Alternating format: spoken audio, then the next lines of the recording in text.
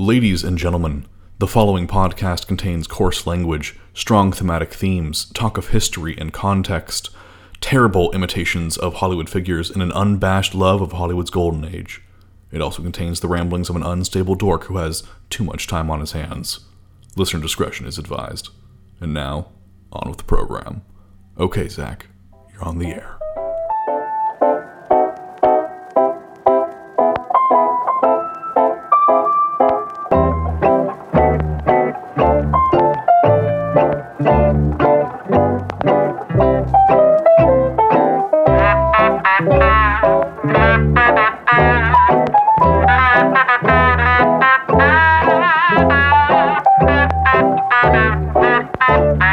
Yesteryear Ballyhoo Review.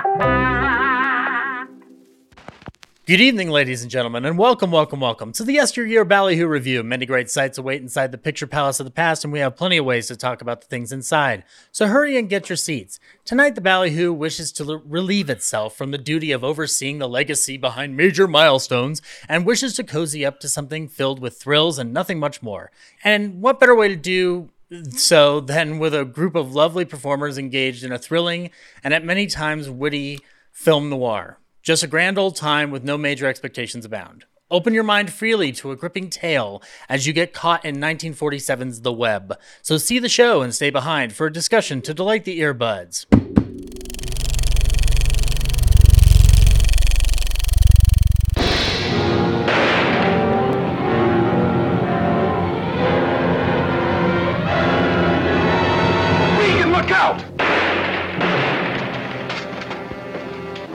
You have just seen a man killed. Every witness testified the shooting was in self-defense. But could it have been murder?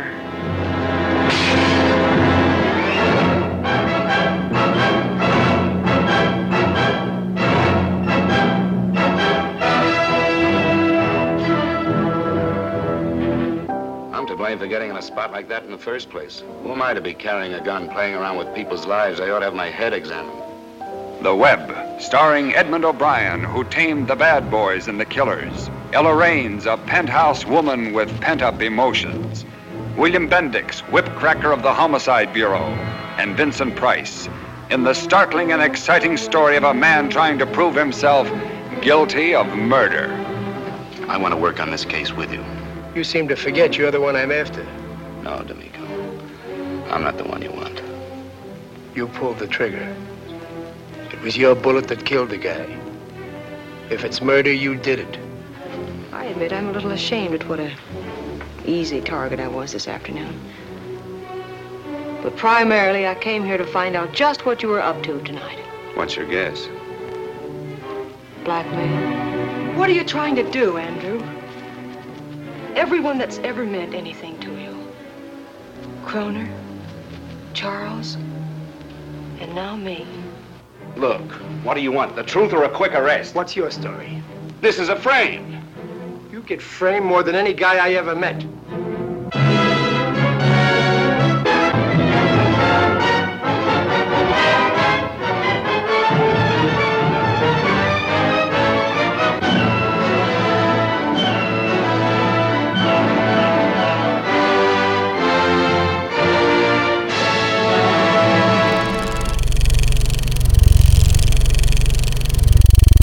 Now that you've seen the show, we will get to the talk of the day. Yes, in 1947, The Web premiered as one of the many ventures being outputted by the new Universal International Company in an attempt to move away from their known output of B-movies and Abbott and Costello.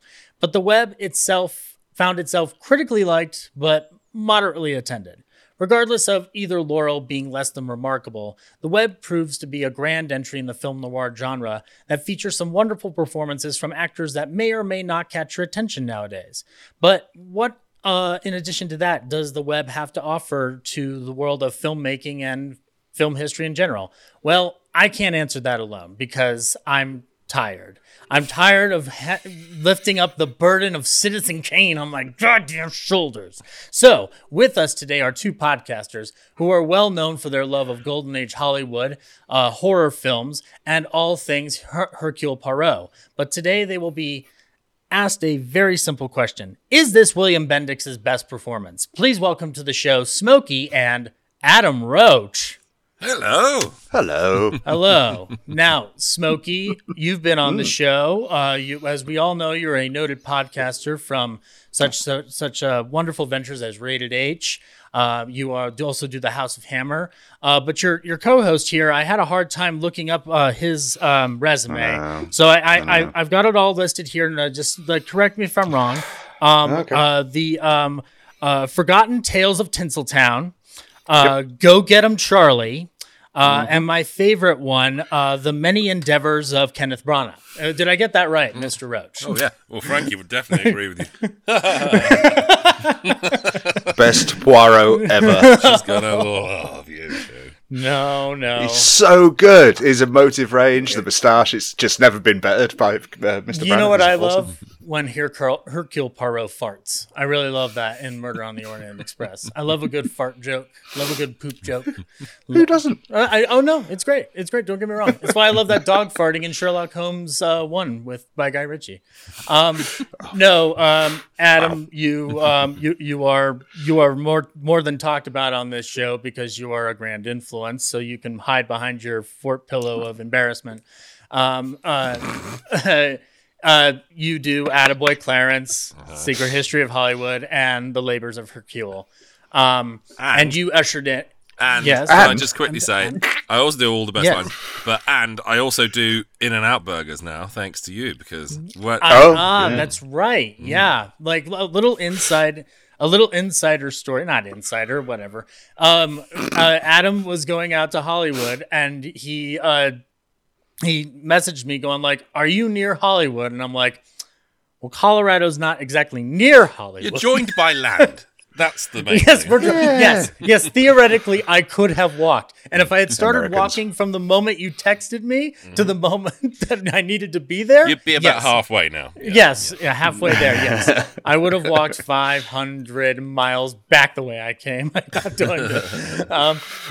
But no, I got to meet up with you in person. Yeah. It was lovely. It was fantastic. So next is I've got to meet Smokey in Canada somehow. That would be lovely. And we'll get some Tim Hortons. It'll be fun, buddy. Again, Absolutely. it's it's walkable for you, Zach. And may Yes. I just say as well, Yeah. how come we're making all the effort? I was questioning that myself. I was like, hang on, how am I suddenly having to move to Canada? Queen, one of the Queen's last words was, "Don't let him in." No, well, yeah. That's what, Yeah, but we've got a king now. She- It's a whole new ball wax. did she mean the king? Or did she see a picture of Trump before she I think she was talking about all three of us. No, I think so. But yes, you brought it up, Adam. All the Best Lines. Yeah. It's a show that you both do. It's a show that I love and cannot get enough of. thanks. And I can't think of a better way to talk about a movie like The Web than with you guys in the room, because All the Best Lines doesn't just do classics. It also does things you guys are in the mood for, whether it's Smokey selections or Adam selections. Yes, Oh, yeah. yes, we do, unfortunately. I mean, everybody remembers the wonderful classic Portrait of Jenny. Yeah, wonderful film. But also coming up in your arsenal, by the time this comes out, it'll already have been released, but you're doing The Suspect with Ella Raines and Charles Lawton. Now, and I'm glad that we're doing another Ella Raines piece together because it's fresh in both of your guys' memories. Mm-hmm. But The Web came to me because of Adam's show, Attaboy Clarence. And I have a question for you, Adam, since you are technically new to the Ballyhoo, which will clarify. I'm Ballynew. Yeah, Ballynew. Badoo. Nice. Yes, you're drinking. Ballynew to the Ballyhoo. Badoo. We've talked about Secret History of Hollywood before in regards to Hitchcock when you came on for Shamley. Yeah. But I want to talk about Attaboy Clarence for a second because Attaboy is a show that goes into the cracks of Hollywood and doesn't always focus on a classic. It will sometimes go into the B genre, of whether it's noir, comedy, drama, and occasionally, as you've done recently, Western. what is it about the B movie that you find so appealing? Because you have such a love for it that I genuinely admire. But what is it about it that attracts itself to you? Like these B movies, whether they're noir, gangster, whatever they might be. Oh, sometimes I think films are far more fun if you strip the gloss away and take the varnish off them. I like films that are short. I like stories that get to the point. I think that's just a sensibility that I like across all the films I like to watch. And I think it's such a treasure box when you start digging into the second tier. You know, that sort of all of those supporting players. And it's wonderful when you see like an A-lister who ends up in a B movie, and you go, "Wow, look, it's John Barrymore in a Bulldog drama movie." It like gives it a bit of an edge. You don't get that in A-list movies because everyone's supposed to be, a god or a goddess. I just like efficient storytelling. I like something that's a bit pulpy. I was going to say, actually, there's a guy in the web, John Abbott. He plays Charles, Vincent Price's like sidekick man. He is in a film called London Blackout Murders. And I think it's about 52 minutes long. And it's one of the best B movies I've seen in like the past year. I remember just racked that one up and I put it on, and it looks like it's going to be like a serial killer thriller. But the story goes to some really unusual places. And I remember thinking, wow, that's one of my favourite movies now. And it's like a 52-minute nothing film that would have been forgotten. I think, the big names, as I've said before, Gone with the Wind and Casablanca, they get enough love. It's time to elevate the dross, which is why me and Smokey like talking about films like The Devil Doll, Brighton Strangler. Oh, yeah. Yes. Oh, yeah. Yeah, I slighted you with Portrait of Jenny, but no, The Devil Doll is, I would argue that's All the Best Lines' claim to fame. It's The Devil Doll. That is a film that I walked in with I heard your episode, then I cleared my brain a little bit and went like, all right, go in with no expectations. And I walked out feeling just about as excited about it as you guys were. It's a film that should not work the way it's constructed. It's exhilarating. Wonderful. Exactly. That's how I felt about the web. That's how I felt about the web, because I heard your episode first while going into work, and then I immediately popped it on the moment I could. And I am I've been this admitted fan of William Bendix in Film Club, not because of his noir films, but because he was an old-time radio comedy star in a sitcom called The Life of Riley. And it's one of the first radio shows that my dad ever had me listen to. When I got this big like Radio Spirit set, we played it in the car on the way to my grandparents' house, the same grandparent who got me into it in the first place. So he played Life of Riley, and that Manhattan lug and his beautiful voice just made me laugh as a kid. So seeing him in noirs years later was quite a shock. And then to find out he was an Oscar nominee and all of this wonderful stuff, it's nice to watch him in a role like this. And obviously, as Smokey will love and adore, Vincent Price is in this movie. Playing something that he is not known for. There's a lot of like people doing things they're not expected to do in this film. But the other addition also is Edmund O'Brien, who hasn't been fully discussed on this show, but he's another Mercury player under Orson Welles who ends up finding his own niche. And it's funny, I was looking at everybody's filmography for this film, the 4 key players. Edmund O'Brien technically has the latest credit to date because he was in The Other Side of the Wind by Orson Welles, which finally got released in 2018. But everybody here seemed to have a career that stretched as far as it can go, except for Bendix, because Bendix unfortunately passed away too soon. So I want to talk a little bit about the production of the film as we do on the show, but I wanted to ask Smokey here, was this the first time watching the film for you? And if so, what was your like general reaction to it?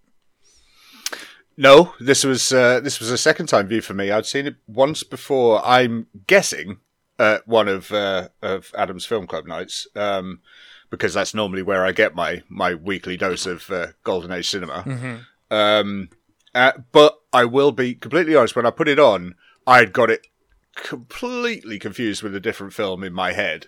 I'm still not sure what that film was, but I had it completely wrong.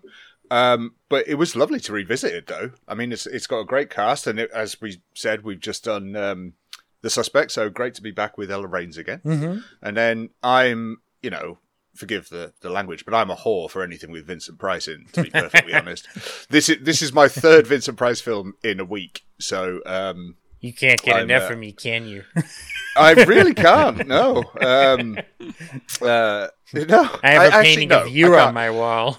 But now you're talking. But I something has occurred to me though over this last week of watching these films, is that regardless of whether Vincent is a good guy or a bad guy, I want him to win, which really isn't the point, because he's bloody horrible in The Web, and I still wanted him to succeed at the end.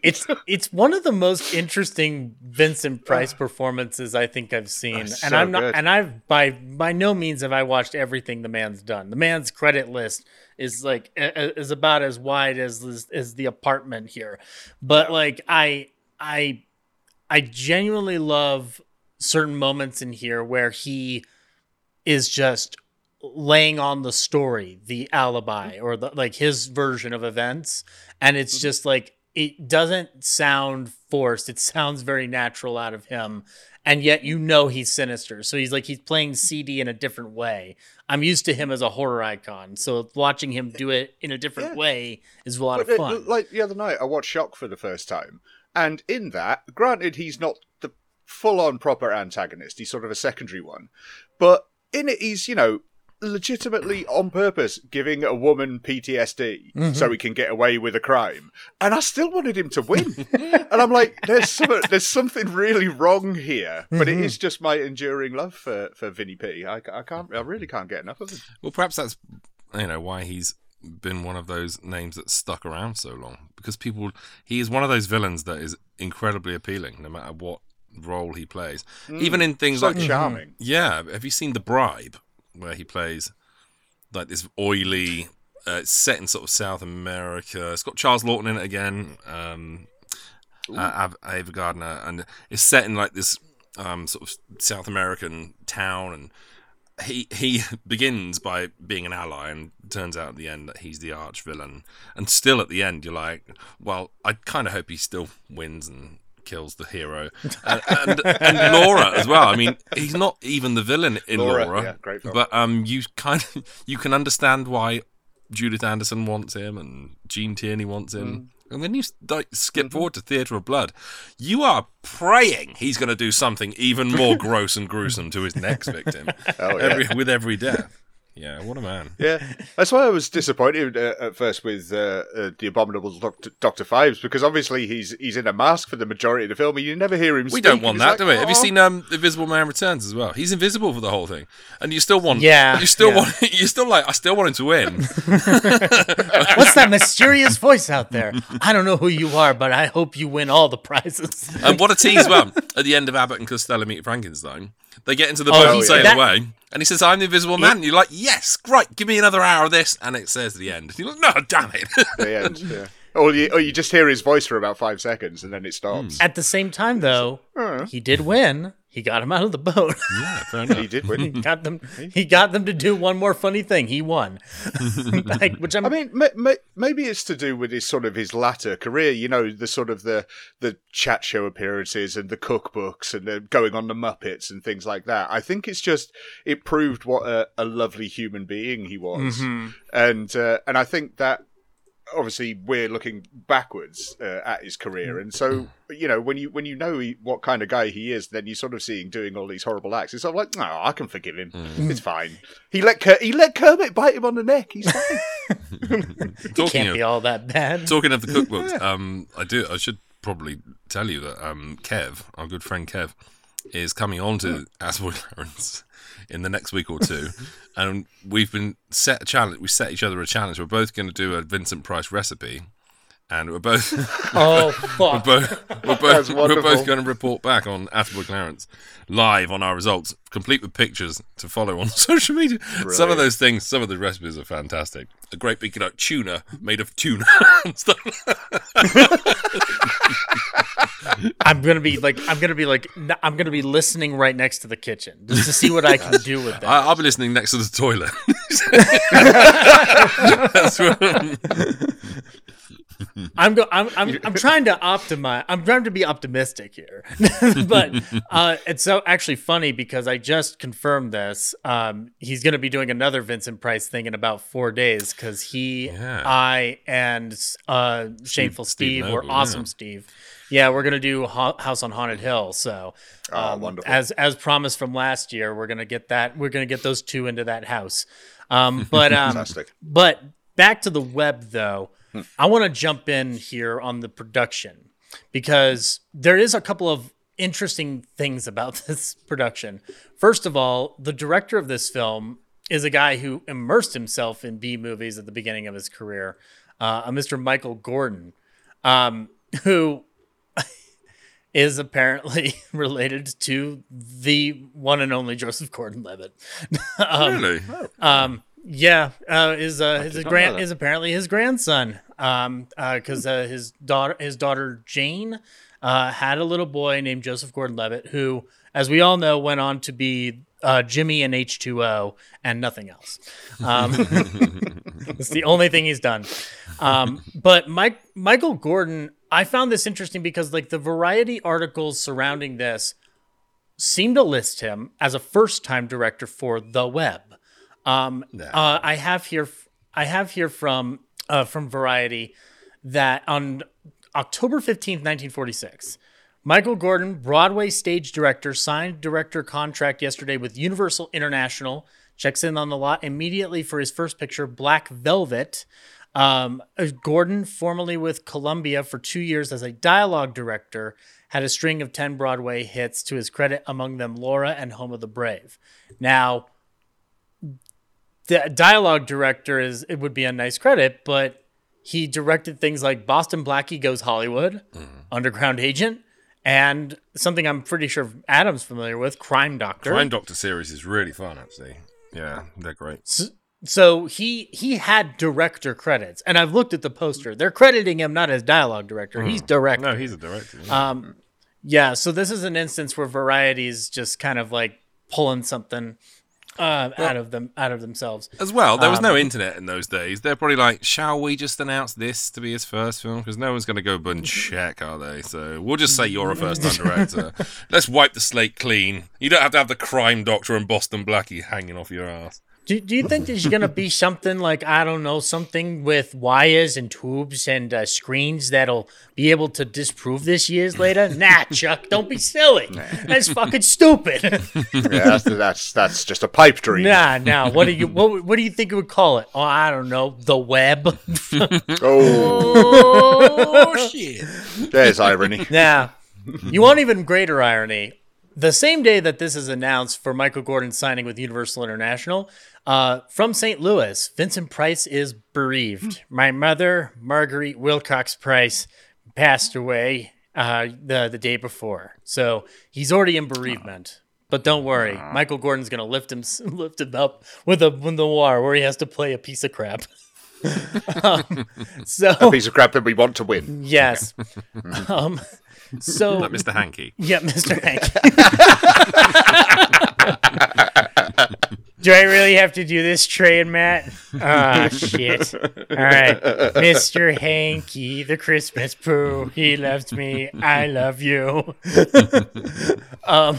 Now, about a month later, Price does sign for the role. And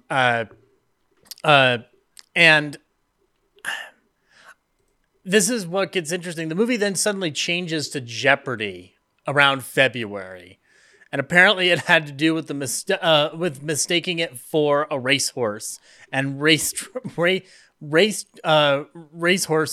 people were apparently applying to be a part of this film when it had nothing to do with racehorses. Wow. So I don't know what the... Random. Yeah, I know. Hey, Ballyhoo listeners, I wanted to go ahead and clarify the racehorse story that I was referring to. Once again, this is from Variety, so take it with a grain of salt, but in lieu of a lot of production facts about the web not being fully available, I was trying to see what I could find, and this was an interesting kind of story to at least tell anecdotally. Once again, We're talking about The Web from 1947, right? Well, this film went through title changes. So on Tuesday, January 28th, 1947, Variety reported that Universal International signs Vincent Price for Black Velvet role. This is for a film called Black Velvet, starring Ella Raines and Edmund O'Brien. Okay, now, cut to February. This comes from February 20th, 1947, from a little section in Variety called On the Soundtrack. The little blurb here states, so many horse owners called producer Jerry Bressler offering to rent their racing stock for the picture Black Velvet that the film has been retitled Jeopardy. It isn't a horse picture, even if all the horse players in town seem to think so. Bressler said this. Well, that title Jeopardy, the article goes on to state, is likely to get a rise from a lot of race bettors too. So there you go. That's the little racehorse story. Maybe not worth this little interruption, but I wanted to clarify it because it was something that I looked up in research and I wanted to make sure I could share it with y'all. So here we go. Back to the program where we're talking about The Web, previously known as Jeopardy, previously known as Black Velvet. Enjoy. The only reason you can tell that they immediately change it to Jeopardy is one of two things. Number one, William Bendix is confirmed in the cast on February 17th. Of 1947. I want to talk about William Bendix for a little bit because I don't think, outside of this group, I don't think people remember him as well as other character actors even. But this gentleman had an interesting, eclectic career. He's born in Manhattan in January 14th, 1906. He's the nephew of violinist Max Bendix. Max Bendix was the first concertmaster for the Chicago Symphony Orchestra from 1891 until 1896. So he has some performance pedigree around him. He had early career goings on as a bat boy at the Polo Grounds, which for a time housed the New York Yankees and the New York Giants. The Giants were the landlord in this situation, and when the Yankees got into a fight with the Giants, the Yankees said, fuck you, we'll build our own stadium, and thus that job went kapooey for him. And his acting bug truly begins with his involvement with the Henry Street settlement on the Lower East Side as part of the Henry Street Players. Eventually, he works his way into the Federal Theater Project in New Jersey. And while he's performing there, he catches the attention of Cheryl Crawford, who puts him in several Theater Guild productions, including Policeman Krupp in The Time of Your Life. That role lasted 2 years for him, and it is the role that gets him signed by the one and only Hal Roach. And one of his, I think it's his obituary, got it wrong. Because first of all, he's actually uncredited in the movie They Drive by Night. But second of all, the New York Times obit got his first role wrong. They claim it's Woman of the Year as a tavern keeper, but he's actually in a streamliner for Hal Roach called Brooklyn Orchid. And this apparently was, I've never heard of this until researching this episode, but apparently it was the difference between a short subject and a feature film. It was just like literally hitting about the 50-minute mark. And that is available on YouTube for people who want to check out William Bendix's first role. And then his film career would just go into a wide range of anything from comedy to drama. He's in Abbott and Costello's Whodunit. He's in Two Mugs from Brooklyn, Taxi Mister. He gets an Oscar nomination for Wake Island for Best Supporting Actor early on in his career. And he is in noir films like The Glass Key, Calcutta, The Blue Dahlia, and The Dark Corner. But he would become a millionaire, or a bajillionaire by today's standards, I guess, when he took on the role of Chester A. Riley in an Irving Brecker plotted show called The Life of Riley. Lasted on radio from 1944 until 1951, would find later life on television, and had its own movie in 1949. So this is one of those guys that just worked, and was able to do anything. And he didn't pigeonhole himself in comedy, which is something that I'm always fascinated by. It's like Curtiz is able to move from comedy to drama to action film, whatever he wants to do. Bendix is that version of an actor. He can do literally whatever is put in front of him. I think he should have got an Oscar for Lifeboat, if I'm being honest, because yes, his role in that is insane. I mean, he has to play, washed up sailor who has to drink himself into oblivion so he can have his leg amputated, and then he sort of loses his mind, and then he's trying. Oh my god! And we watched that film club, I think about a month or two back, and I mean, it's not. Don't get me wrong, it's not my favorite Hitchcock film, but and I was kind of like, oh, that's weird that everyone's picked this one. But 5 minutes in, everyone was glued, and when it finished, they were all like, wow! It's like, could he do no wrong, Alfred Hitchcock? But William Bendix in particular, I think, really got to everyone. I think everyone was very, very affected by his fate, shall we say, without spoiling it. But as you mentioned, Dark Corner as well. To go from playing that kind of character to then going to the Dark Corner where he plays this schlubby, kind of ineffective heavy who's sent after the main character and is thwarted, and embarrassed all the time. He really was very, very versatile. I mean, mainly he played these thugs who are either thuggish heavies or thuggish cops. But, obviously because of his build. But then you have things like Duffy's Tavern, and where he popped up in that movie, and, as you say, Life of Riley on radio. And for a 24-year career as well. He was only, he died in 1964, so it was kind of brief. Yeah. He didn't last as long as someone like Sheldon Leonard, who was doing the same kind of thing. Yeah, he was. Yeah, but he also, Leonard found a way to branch out into television production. Yeah, into behind the scenes. But he burned brightly. Was my point, is that he sort of gave it everything. He tried everything. He did everything. He conquered everything. Radio, film, everything, comedy, drama, thriller, and conquered it all. And then said, "Thank you very much. Good night." So yeah, one of those actors who really should be more appreciated, I think, definitely these days. I agree. And people it's funny, I was listening to some Life of Riley, and listening to Chester A. Riley today, you can't draw a direct parallel or connective tissue to this because it wouldn't hold water. But there are things in that show that Chester A. Riley does that Homer Simpson does, like point for point. So it's like, you can't say that Homer Simpson's inspired by Chester A. Riley, but there's a lot of precedent for what Homer Simpson could become, and you can find it in there.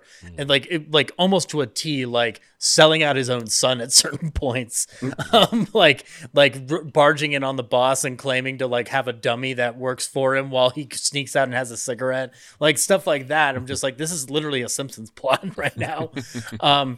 Now, and additionally, you're right, like Lifeboat, I love him in that, partially because I'm not a fan of Tallulah Bankhead in that movie. She's fun, but she's not the thing I'm interested in. I'm kind of interested in literally everybody else in the movie. He's one of them. But also the moral complexity by the time you get to the third act of Lifeboat is just like, it was something that apparently, like, everybody, like, I think you talked about this in the Hitchcock series, but like there was pushback against that. That ending, because of how ambiguous it was and how like it was humanizing. It was too flag wavy, and I think I'm right in saying that that you weren't allowed to show them as anything but evil, and that boy who's dragged into the boat at the end could be either. We don't know, do we? But they're like, you should have slit his throat and thrown him back into the sea. Basically, that's the kind of ending they were hoping for. But instead, they choose to be humane, which in the wake of the war looks far more positive. If they so obviously they made the right choice. I was going to say actually, while I do think Lifeboat is his best acting performance, I do think him in The Web is my favourite William Bendix performance. Smokey, thank you. You've just recently revisited it. I'm really interested to know, because I think this role for him, William Bendix in The Web, he's so bloody fantastic in this. Everyone else, I think, is slightly stilted. Not in a bad way. I think Edmund O'Brien is your cardboard cutout. He's your man that you're following through. He's complicated, but he's not as appealing as William Bendix, who seems to radiate warmth. Also authority. I mean, I would say probably newer to the film. What did you think? I love him. I'm actually quite relieved you said that, because I think Edmund O'Brien actually suffers in The Web from both Bendix and Vincent Price, because I knew I recognised William Bendix. I did have to look him up because I wasn't there for that screening of Lifeboat, but I have seen it, and he's wonderful in that. And obviously, he's very recognisable. You know, as you say, he's a big guy, very, what's the word? Distinct features, shall we say? Yes, especially with one certain part of his face, and so I knew I recognised him. I'd also seen him in The Glass Key as well, so it was nice to see him again. And he's great in this. He's absolutely fantastic. That voice he's got, it's such an enigmatic voice that you can't fail to notice him when he's on screen. But his size and his voice is wonderful. But I was watching The Web and thinking, damn, Edmund O'Brien's really stiff. Mm-hmm. And I think that actually hinders his performance. Actually, I don't know. He's a great actor. I've seen him in several things. I know he was an Oscar winner as well, wasn't he? Yeah, he was. And yeah, and so you have this square, if you will. You've got a square, and each corner you've got Bendix, you've got Vincent Price, and then you've got Ella Raines, and it's like, oh, that's an awesome triangle. And then right at the bottom of the square, you've got Edmund O'Brien, and sadly, I think he comes away the worst out of the four. Don't get me wrong, it's not a terrible performance. It's just very stiff and stilted. The problem with Edmund O'Brien is that he plays the same character in every film. He literally, he plays himself. He turns up. He always looks like, oh, I'm saying this line like I can be. Well, I'm saying this line. God damn it, I got to say this line now. That's Edmund O'Brien does this in every movie. He does it in White Heat. Does it in this. He does it in everything. He plays the same character. Yeah. So unfortunately, in this, he is acted off the screen by the three. He really is. He's and it's funny because there was something that I found interesting as I was I picked up the Blu-ray of this for this episode, but I've been a fan of this film since the November when you put that Attaboy out, and I declared it my favorite Bendix performance in Letterboxd because I'm like, this is what I wanted him to do all the time. I like him as a lug.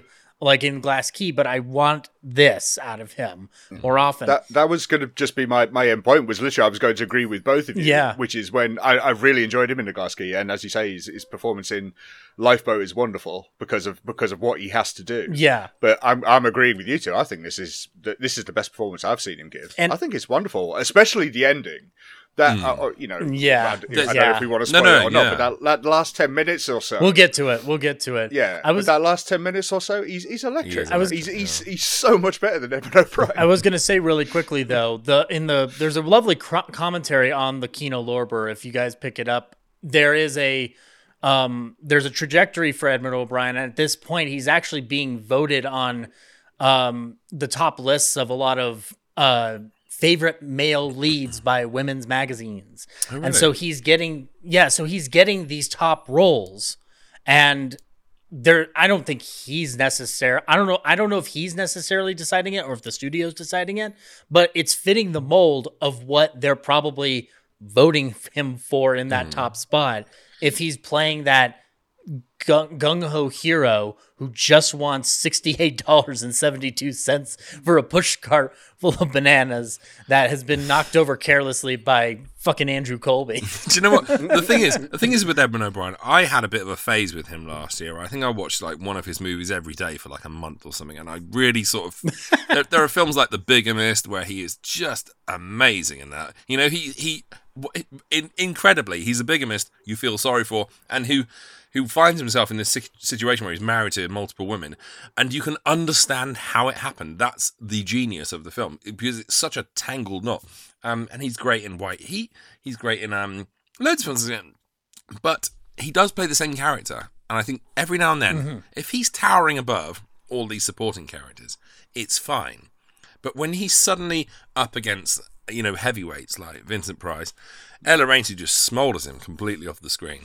And William Bendix in this, who always comes across to me whenever I watch this film as an intelligent genius who's trapped in the body of a Labrador. It's like, I can't help the way I look, I can't help the way I sound, but I'm really clever, and I can totally solve this thing, and I can help you, man. You just need to be honest with me. And he's not honest with him. And in the end, you get this kind of father figure relationship with him and Edmund O'Brien, in which he sort of has to go, right, you've picked up this situation so bad, I'm going to rescue you, and that leads to that beautiful last scene, which we'll get to.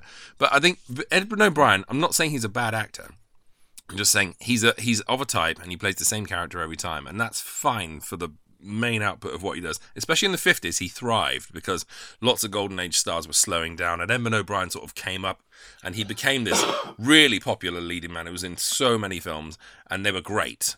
But back in the 40s, I think, when he was up against these people who are in their prime and still, knocking it out of the park, every now and then he comes up against a trio like this, and you just think, wow, you're great, but you're not good enough for this. Yeah, a little out of his depth against those three. He reminded me of, or not reminded. What's the word I'm looking for? He made me appreciate Fred McMurray and Double Indemnity way more, because O'Brien is just moving it straight forward, and in contrast, I can see nuance in Fred McMurray and Double Indemnity by comparison to what this role is going about, because Fred McMurray is an average man and he starts slowly allowing himself to dissolve.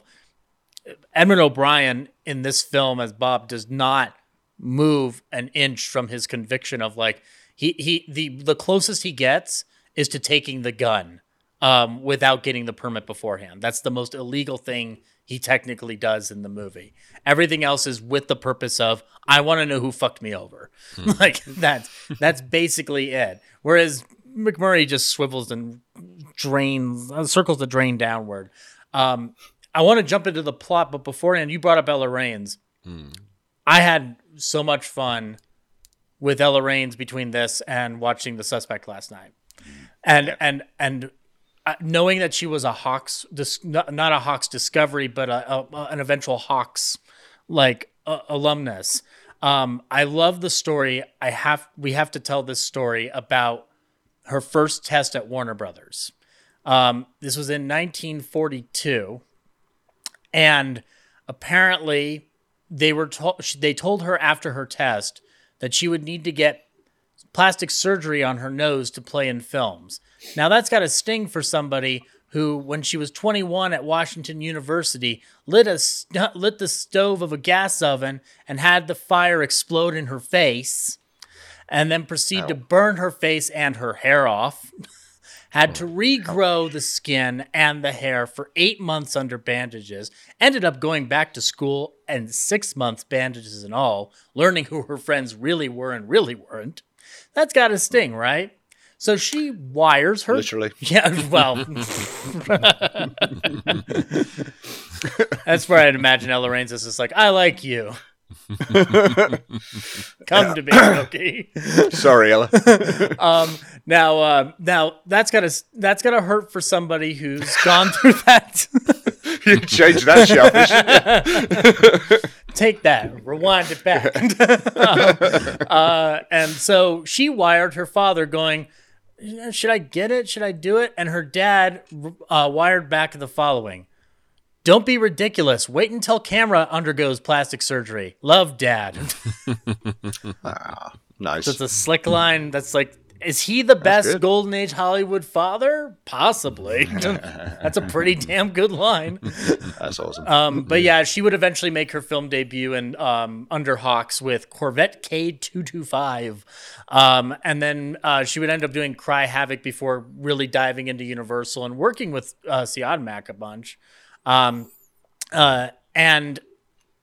within the web, I want to jump into this because this plot is pretty straightforward. And one of the points that Adam made in his Attaboy Clarence is that this is a noir that the plot does not get convoluted, and it can be about mood, but it also is about plot as well. First of all, we're opening up on a train station that just has somebody coming out of prison and wondering why his contact isn't there.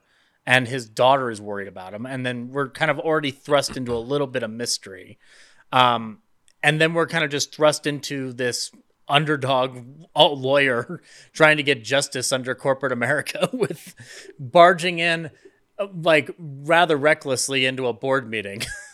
It was right off the bat. You established that Bob Regan don't give two fucks about who's wearing what suit. And it lends into Adam's statement about he's saying his lines, he's saying them with determination. He is a clean cut I'm an upstart lawyer and I believe in justice. My client deserves 6872 for this pushcart, which the only thought that I had about that was, this is the lawsuit that should happen at the end of every John Landis film or every comedy film in the 80s, where everybody's pushcart was getting destroyed in some form of New York street. Like, you almost want to have a follow-up film from any one of those films being like, yeah, the Blues Brothers fucking damaged my fucking window to my store. And then it can turn into a noir. Yeah, those guys carrying a new window across the street that just gets obliterated, or the guys that for some random reason have crates of chickens around as well and just get destroyed. There's a lot of lawsuits that could happen. What's the Family Guy gag of 10 banana cream pies or something like that? Like, just every cliche in the book, you want them to just go to court. Like, the closest you get is the Seinfeld finale, where everybody just like finally piles in and calls them pieces of shit. Well, they did it in Wayne's World too, as well. So yeah, that is true. So, hey, isn't it weird? Those guys are walking across the street back and forth. It just happens. Of course, it's Chekhov's accident waiting to happen at the end. But this does impress Mr. Andrew Colby, who is some form of magnate. He wants money and power, and so he's already getting a call from that man at the train, Mr. Kroner. So he gives Bob the spiel. Look, I want you to be my bodyguard for $5,000 because I got this guy and he's threatening me. And Bob's just like, well, this seems shady. Why don't you just call the cops? Then he goes like, well, I don't want publicity. I've got a big new deal in here, and I don't want anybody to come in and look at all the paintings that I bought with all this money. Oh, no, I'm sorry. I'm getting out of character now. Somehow I will pick up on though, which what you said there about him blustering in and not giving a damn about, what suit they're wearing or the hierarchy of the business world, and he has this laser focus on getting this however much money it was, $60 and it doesn't bring to mind sort of Lee Marvin in Point Blank, and then sort of in the pseudo remake of Payback with Mel Gibson. He does exactly the same. Goes up against the sort of, okay, granted they're more mobsters, but they're the sort of the hierarchy of people who have control, and he doesn't care, and he's only after a relatively small amount of money as well, and I'd never put those together. Well, so you could draw that to any like hero with one basic goal. Like, what does Jack Burton really want in Big Trouble in Little China? He wants his fucking truck back. He wants his truck. He wants his truck back. That's the only reason he goes around with Dennis Dunn for an entire 90 minutes. Yeah. I think that's kind of cool though. If you've got that sort of focus on just the smaller detail, but it's still important to them, instead of sort of saying around and going, do you know what? I could get a lot more money out of these guys. Right. But he never does. He doesn't care. So, but the difference then with Bob is that he's at the point then where he's got what he wants, but now he has an offer to make his law firm bigger. Like $5,000 is around $60-something thousand by today money. So he's going to be able to put up the practice for at least a year, maybe. So like he's not thinking twice about getting a gun out of Colby's like little station there and then taking it to get the permit later. And so when William Bendix is awfully surprised by this, you start to see William Bendix's brilliance in it, because he's throwing in his knowledge of humor into this mix.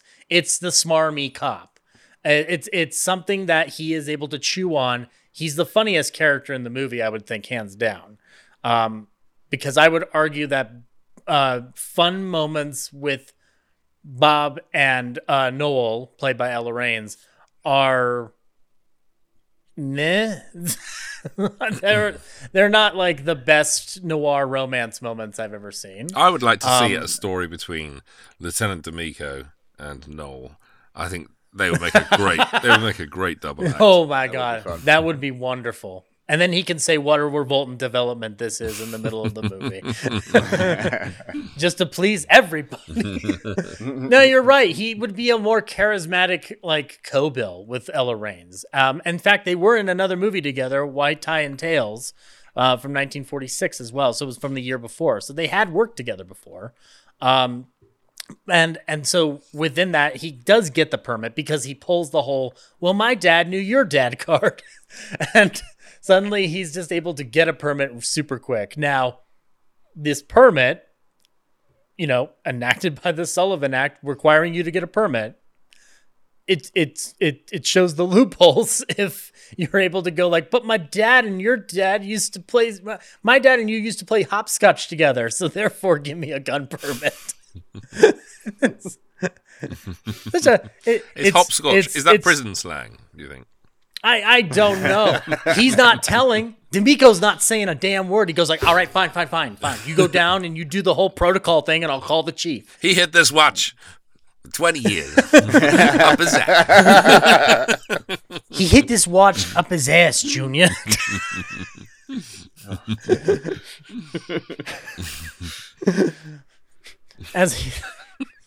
God damn it. William Bendix giving the fucking watch speech. If Quentin Tarantino had made Pulp Fiction in 1947, first of all, there'd be a lot of cuts to that script. But second of all, if he got the watch scene through, William Bendix would have been in Christopher Walken's shoes. Do you know what? I totally, that's one of the greatest compliments I think you can pay to the career of William Bendix, is if he was still around today, he would have been in every Tarantino film without a doubt. Without a question. Him and Larry Tierney. Whoa. Well, I think one was enough. Same with one episode of Seinfeld. That's a story. If you don't know that story, look it up, guys. It's pretty fun. But yeah, so he gets the gun. He's got it all set up, and he's proving to be the most inefficient bodyguard on the planet because he just decides to go mac on Ella Raines. And in the process, his employer naturally gets accosted by this Kroner guy, but he does shoot him. He gets there in time to shoot him. Mm-hmm. And then now the plot becomes about, okay, well, I killed him in self-defense. The deal is done. But something doesn't add up right because William Bendix, rightfully so, goes, you're full of horse shit. And none of this adds up. You get a gun permit in the morning and suddenly in the evening you're battling some guy in duel? Like, this doesn't make sense. I'm sorry. I think you're fucking guilty. And so Bob Regan starts immediately getting filled with killer's guilt and just really trying to figure out, okay, what's going on here? What's happened? So I want to ask, like, you guys in there, and we're this far in the plot, is it checking all these wonderful boxes for you for a noir? Like, is it doing the job more or less efficiently for you? Because the only thing that I found out that I could think to comment on with this film is that it's not, the plot seems a little bit more like something I'd hear on a radio show than necessarily as something as convoluted as a noir film. But visually, it looks like a noir film. It feels like a noir film. So I'm wondering if it hits the same way for you guys, where the plot is not strict, like doesn't hit strictly noir, but it feels like one. Smokey? That's a really good question. I hadn't really thought of it that way, but I think you're probably right. It definitely feels like a noir, but does it really hit that note all the way through it? I guess maybe not. Also, I think you were right there to point out the fact is that not only is he an ineffectual bodyguard, he's an ineffectual bodyguard because he isn't doing what it says on the tin. He doesn't guard the body. I mean, he's employed by Vincent Price to be his bodyguard. But he's got another body to guard. Well, this is true. He chooses a different body to guard. But he's never in the same room as him, hardly. And when he is, he's just talking, and there's no threat there at all. So it's a very odd thing. Maybe it's just better to call it a more straightforward thriller.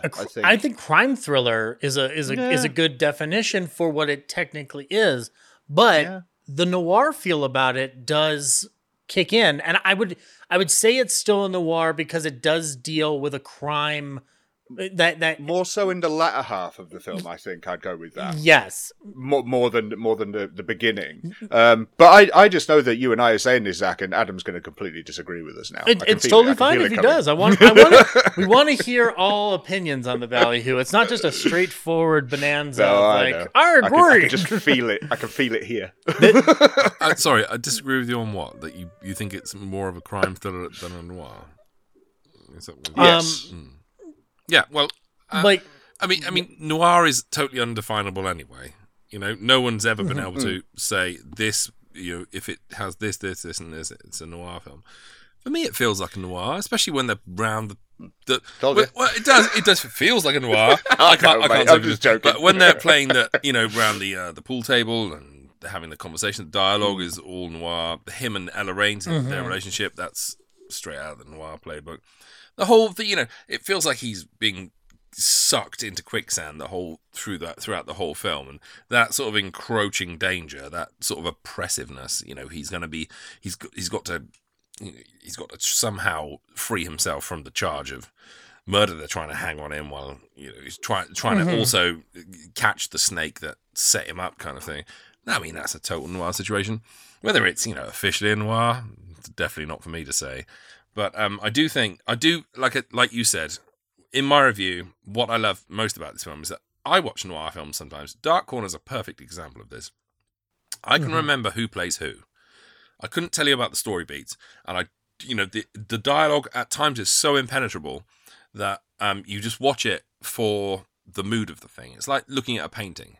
You get your own sort of interpretation of it, and I find noir cinema sometimes to be a little bit too impenetrable because it's trying to be cool, or it's trying to be, I don't know, it's trying to be a noir, which is the only way I can really think to put it. But sometimes you get two characters. Big Sleep. Big Sleep, perfect example. Yeah. Like sometimes you'll get two characters sat in a car and they're shooting barbs at each other, and you're like, is this part of the story? They fire names at each other, when so-and-so, Rocco was, yeah, but did you hear what Bendix did? And sometimes the amount of information and the fact that they don't deliver it in a way that's, I don't know, digestible, but in a noir style, I find myself watching a lot of noir and not digesting the plot or the story, really. I'm just there for the mood. I always find with The Web, it's one of those ones that's really easy to... You always know where you are. You're always aware of how you're supposed to be feeling about the character and where he is so far in the story, who's after him, what he's trying to get himself out of. I don't find it as impenetrable as a lot of film noir. So I really like this film for that reason. There are a couple actually that I really like for that very reason, because I do find myself getting a little bit lost. I think it's probably my brain. I don't think it's the filmmaker's fault. It's just the fact that I can't watch. It's your brain. Yeah, it's my brain. Yeah, it's your brain. Yeah. I look at the surface of the water. Yeah. I can't see the whole lake at the same time. That's the problem with me. That's not true. We gave you goggles for Christmas.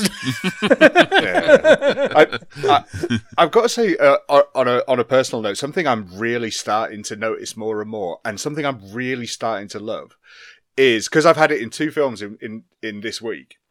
Once in The Web, and then once in the film we're doing for Hammer next, which is The House Across the Lake, which is with Alex Nichol and Sid James. And it's exposition scenes around a billiard table. I'm noticing it more and more and more in films. And they can be playing, they can be not playing. It doesn't matter.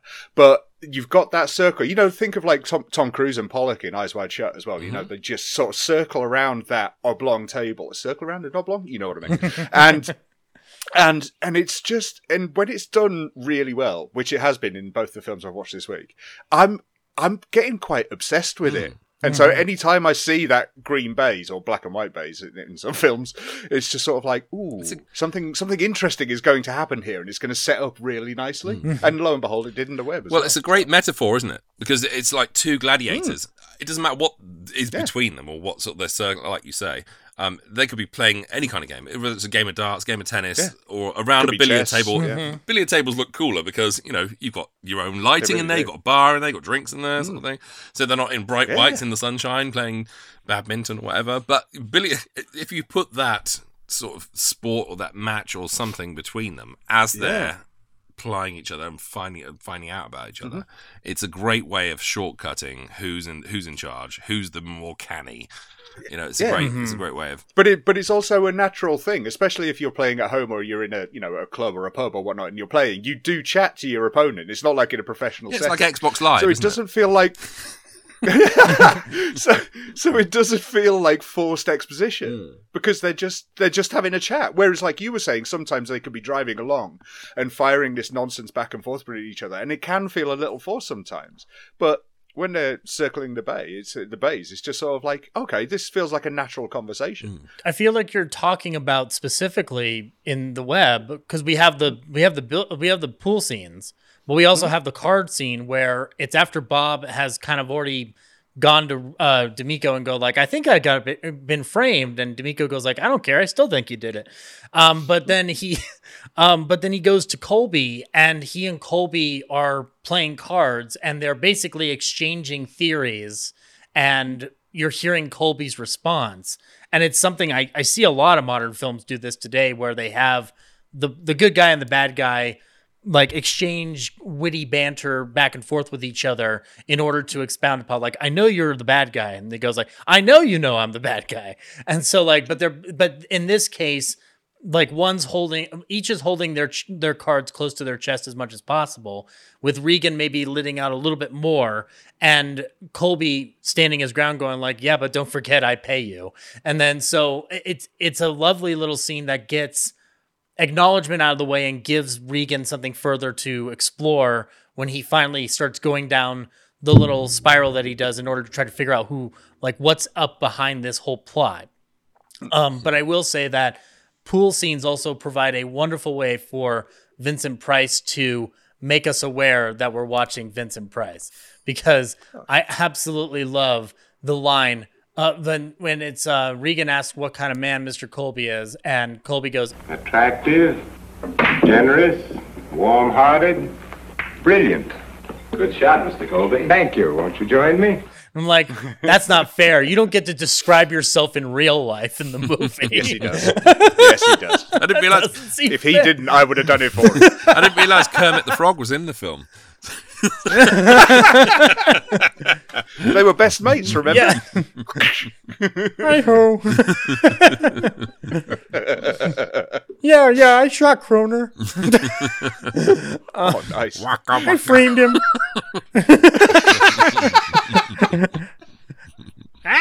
Regan, put down that gun. Go on, Smokey. Jump in there. Go on.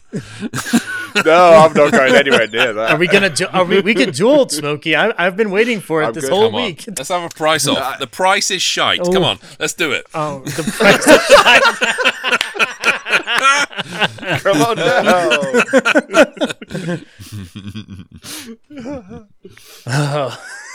So good. Yeah. So Bob Regan is on the move trying to figure out who set him up. And along the way, he stumbles upon information regarding an engraver. And he gets this information from a journalist who's now too good for newspapers. He's a novelist now. And he learns about this engraver named Victor Bruno, which I found actually pretty fascinating in terms of like how, if you want to incorporate a noir, if you're incorporating like a post-war element of sorts, like immigrants coming over to America around the time period that they're talking about would have been fleeing Europe at that point. And so it is interesting to be like the jobs that they would get into after coming to America. Like it's not like a poignant commentary, but it was an interesting little layer that's added to the film, and it brings you into the moment that this film takes place in its present day of 47. And I always like films that are like strictly a time capsule of their time. Like Casablanca is a very strict like time capsule of a certain moment when Hollywood and America are going to war, and ends up becoming a lot more. But this one just has a nice little layer of that. And the Victor Bruno character plays into the film in such a way that Regan is able to use it as a chip to basically pull Colby into the ring and really discover what Colby's up to. And he does do this by basically using Noel's character with the information that she gives him. And then that's when I feel it becomes a little noirish in the sense that people are double-crossing, triple-crossing other people. That's when it starts becoming a web of sorts, as it were. And in that respect, I guess what I'm saying when I say that it doesn't feel like a noir traditionally, I'm more like with Smokey, where it starts off as a crime thriller and then it becomes a noir by the end of it, because then things start becoming a little bit more complicated. Not so much that you can't follow it, but there's enough like, you did this to me, but I did this to do this. And then Vincent Price is going like, she betrayed me. Oh no. And so they're double crossing. Exactly. It's crisscrossing, as it were. And that's when I start seeing even more. Price is brilliant in the movie because up till now he's played sheepish or slick corporate executive. This is where you start to see him unravel with paranoia mixed with more or less confidence of like, I've wrapped this up before, I can wrap this up again. And I genuinely love, as everything unfolds, Regan sets up Colby with basically a blackmail scheme of like, deliver me $10,000. The way he does that is by using a proxy for Victor Bruno in the form of his client who is still owed money for that pushcart. And I love how he's just like, you didn't get me my money yet? No, but I need you to pretend to be a counterfeiter, please. Like, I'm owed money. Like, you're my lawyer. This seems wrong. And yeah, go ahead. No, it's just because when you say in regards to the setup, I mean, there's that wonderful line that Bendix does say to him. He says, "You are the most set up guy I've ever met." Yes. Oh, and it's true. God. How many times has he been framed through the entire film? And it's just like, yeah, he's a bad penny. The thing is, this movie, it sounds very convoluted when you try and describe it. When you watch it, it's very simple. Basically, I know. Bob is being set up and set up and set up. He's being set up. Even the setups are being set up, but for something else underneath. So that because the first act is he wanders into this web naively. Second act is him going, trying to escape the police sort of investigation that Bendix is throwing at him because he's convinced that there's something nefarious going on. Third act of this film is where it really gets going because, I mean, I'm not to say it's boring, but suddenly it just falls in on itself. It's like Inception. All of a sudden, him and Ella Raines are both set up almost watertight by Vincent Price, who not only sets them up for the killing that happened earlier in the film, but also for an embezzlement and for another murder. So they're on the run, but they don't even know they're on the run. Well, they've just arranged for a meet at a train station. They meet up, and all of a sudden they're, arrested and by Bendix and his team, who are like, well, we've got a body there. We've got you having stolen the money. We've got this. You are done. You are arrested. You are out of the game, kind of thing. And you wonder how on earth they're going to get themselves out of it. And it leads to this brilliant, I have to say, brilliant last 10 minutes. That awesome. On the run sequence, by the way, you want to talk about noir, how you shoot noir and how you stage it. It's one thing to do it with your lighting and your shadow. It's another thing to just also create suspense, even in something as mundane as a train station. And we know Hitchcock's been good with that. Well, this one does a very lovely setup of Raines is being followed by Bob, and Bob is being followed by the police. Yeah. It's a nice little line. It's its own train. It's almost Keystone Cops, isn't it? You got a person follow, someone else is following them, someone else is following them. It's like this snake's going to eat his own tail. It's very clever. But instead of comedy, we're treating. Instead of comedy, it is weaving a tight, suspenseful little sequence there, and it starts off in a noir aesthetic underneath the street lamps and everything, which I do love how he gets the plot, by the way, the plot of how to blackmail, by the way, from a guy nearly killing him with a street lamp. The glass just falling down. But yeah, that train sequence happens, and then it's basically set up that they have robbed Colby of his money in the safe, and not only that, but they've killed Charles. And John Abbott the character, sequence where John Abbott's character, the scene where Colby kills Charles in order to, It's Colby blooded, and it's Colby blooded. Colby. The lighting I did it for you, and the Frankie. performance. The lighting and the performance in that scene.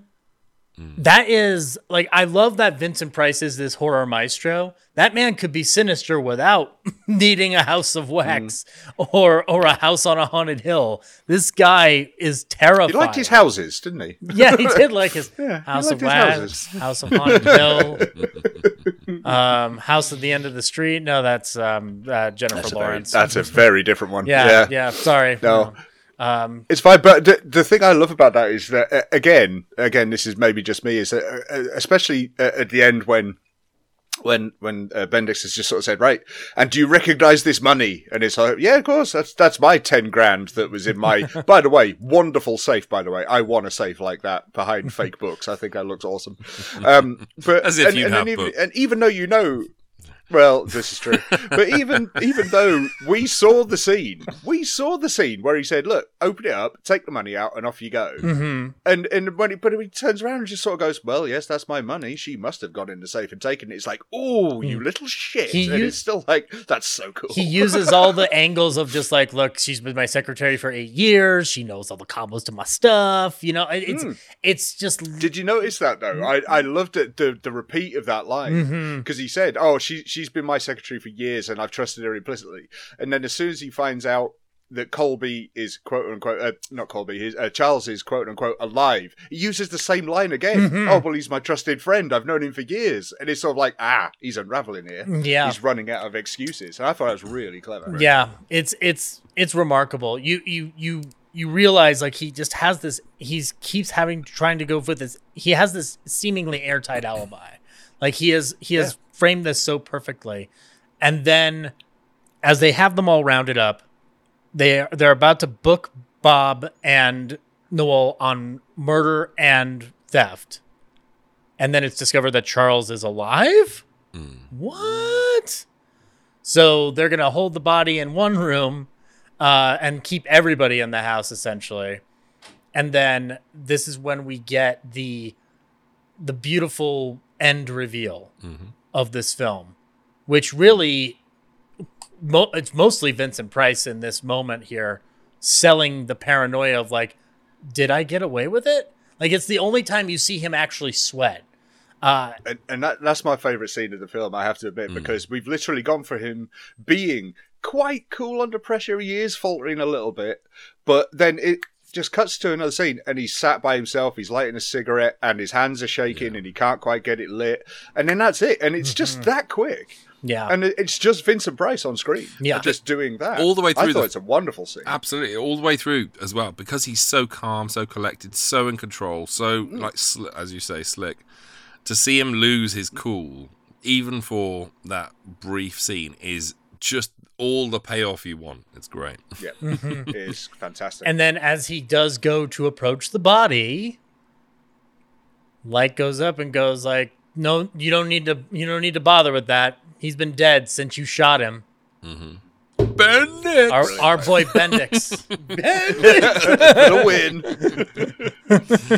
There's no one else. You've watched the whole film with Edmund O'Brien and Ella Raines taking centre stage, but there's no one else you want to get them out of it more than William Bendix at that moment. And to know that he was, I knew you were innocent. Shut the hell up. Go and marry that girl. Let me clear up this mess. Your dad and I played hopscotch together. We know for a fact you couldn't kill a fucking fly. Yeah, exactly. Someone call a vet, because these swans are sick. Oh, look at that. It's such a flex Is it moment. getting hot in here? Take off all your clothes, Smokey. Oh dear me! But what a but then swollen there's also, development this is. but then there's the sort of the comedic payoff as well at the end of them. Sort of, he sort of tries to get the $60 odd. So no, that didn't work. You can sue him for that. And he said, well, he's not as smart as you think he is because we've still got the tickets to fuck off to Mexico. And it's like he already knew what you were doing. So, big bad Billy Bendix. I want to give like a sort of a slight play-by-play of my watching this for the first time, already loving Bendix's performance, and then watching that reveal, and I was like, oh shit! And then we get a little bit of banter afterwards, and then the moment he comes back in and goes like, don't forget, you got to check before you leave the country. I'm like, this is the best thing I've ever seen in my life. This is oh my god, 20 Oscars, all of them going to fucking Bendix boy right over here. Like, my experience with him on radio didn't prep me for how slick and smooth he could be on film. Because you could see him in a couple different roles. But this one, I don't know, for some reason, it just hit me the right way, going like, this is what I would want Bendix to be if he were working today. Like, he would be this slick operator. You could put him in a heist movie under these same auspices in the same degree. He'd come off beautifully in that. But yeah, I mean, that is the end of the film, and we get the fallout of this film is interesting. For a brief touch on this, I wanted to talk about it in the terms of Universal and where they were at this point.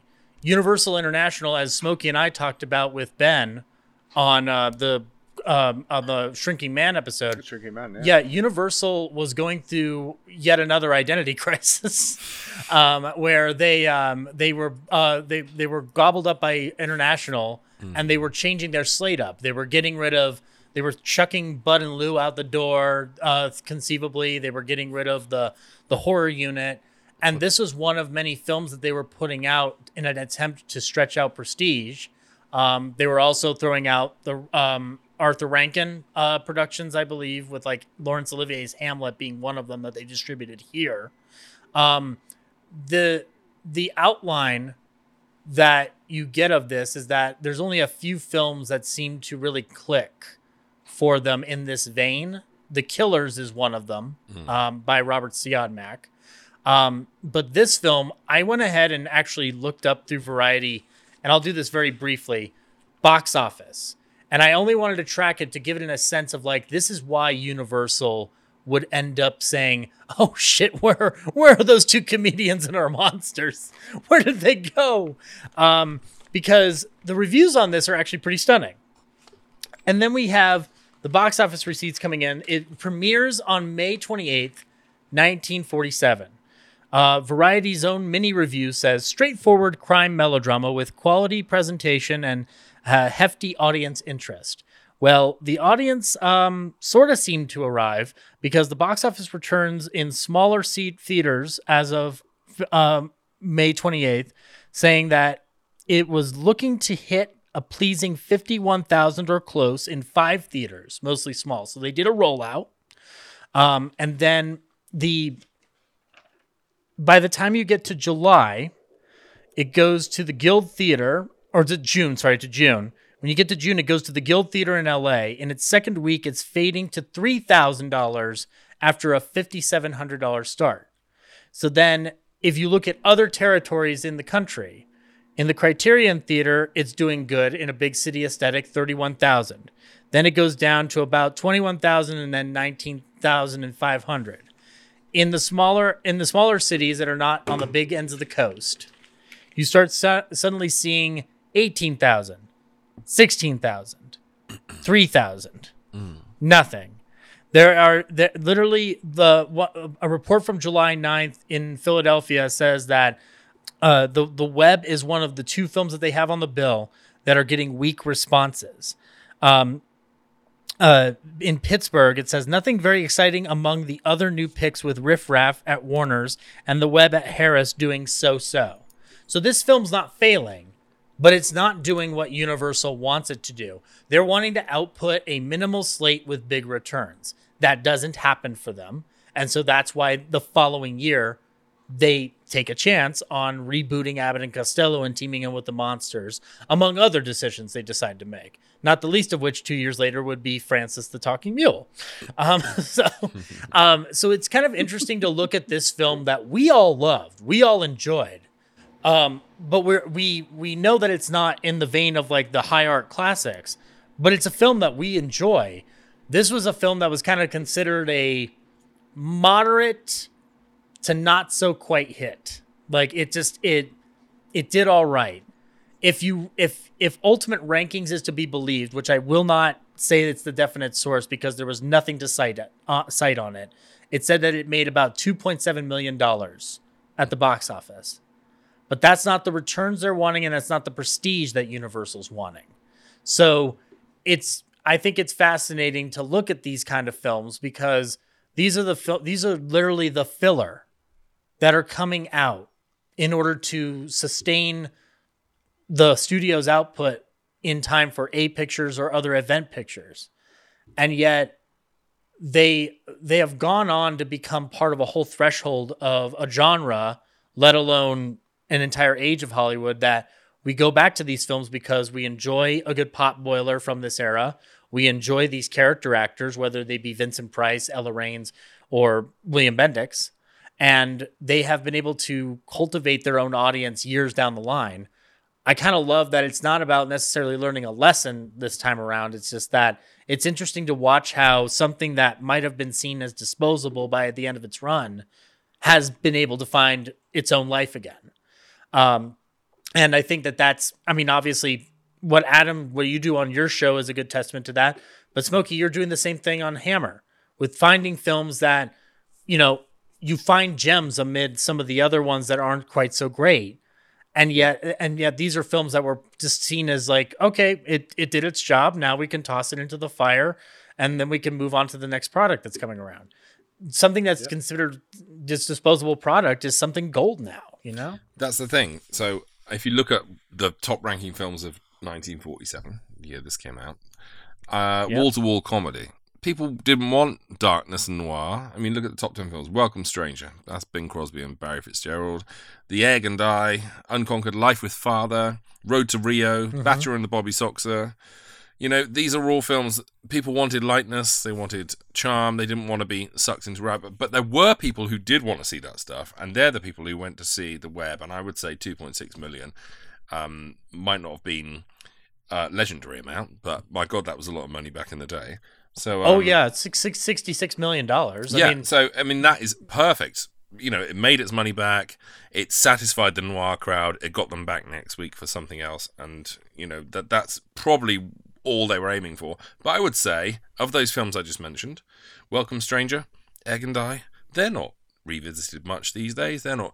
They were for that moment in history. Whereas films like The Web, that can be analysed and talked about and marvelled over years to come, didn't cost anything, and don't hurt the fact that they're sat there in history somewhere for us to find. They're the films that have lasted, and It's a Wonderful Life, perfect example of that. Didn't make a ton of money when it was released, but my God, it's been rediscovered because these are gems. This is what I love about B movies. You asked me at the beginning of the show. They're so endlessly watchable and endlessly rediscoverable. So I don't think the fact that it wasn't a massive world-beating hit at the time doesn't matter.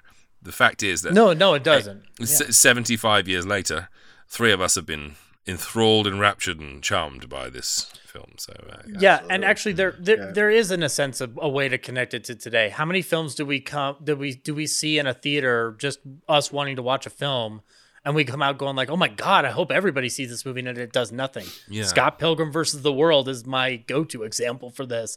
Of like, I went opening weekend to that, there was nobody in that theater. Same Avatar. Meanwhile, for me. I've been trying to get people to watch that film for years. Honestly. Marvel Avengers Endgame.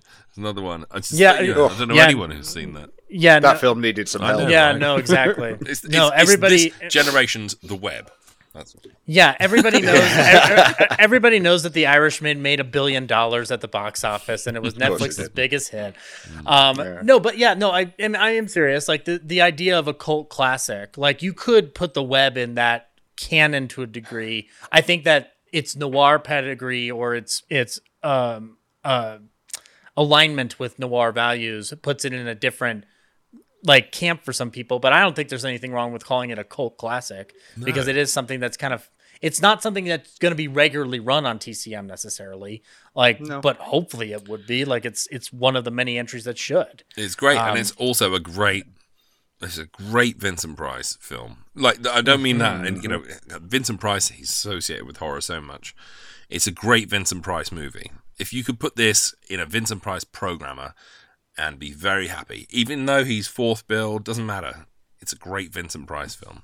So, yeah, it is. It's gonna really last because of that, if nothing else. Yeah, and I think that it's and I like that it's another area for people to get into an actor like William Bendix, who we've lavished a lot of praise upon, and the thing that breaks my heart to a certain extent is that he did die not soon, but like, you know, he was younger than probably most people would have passed away at that point in his field.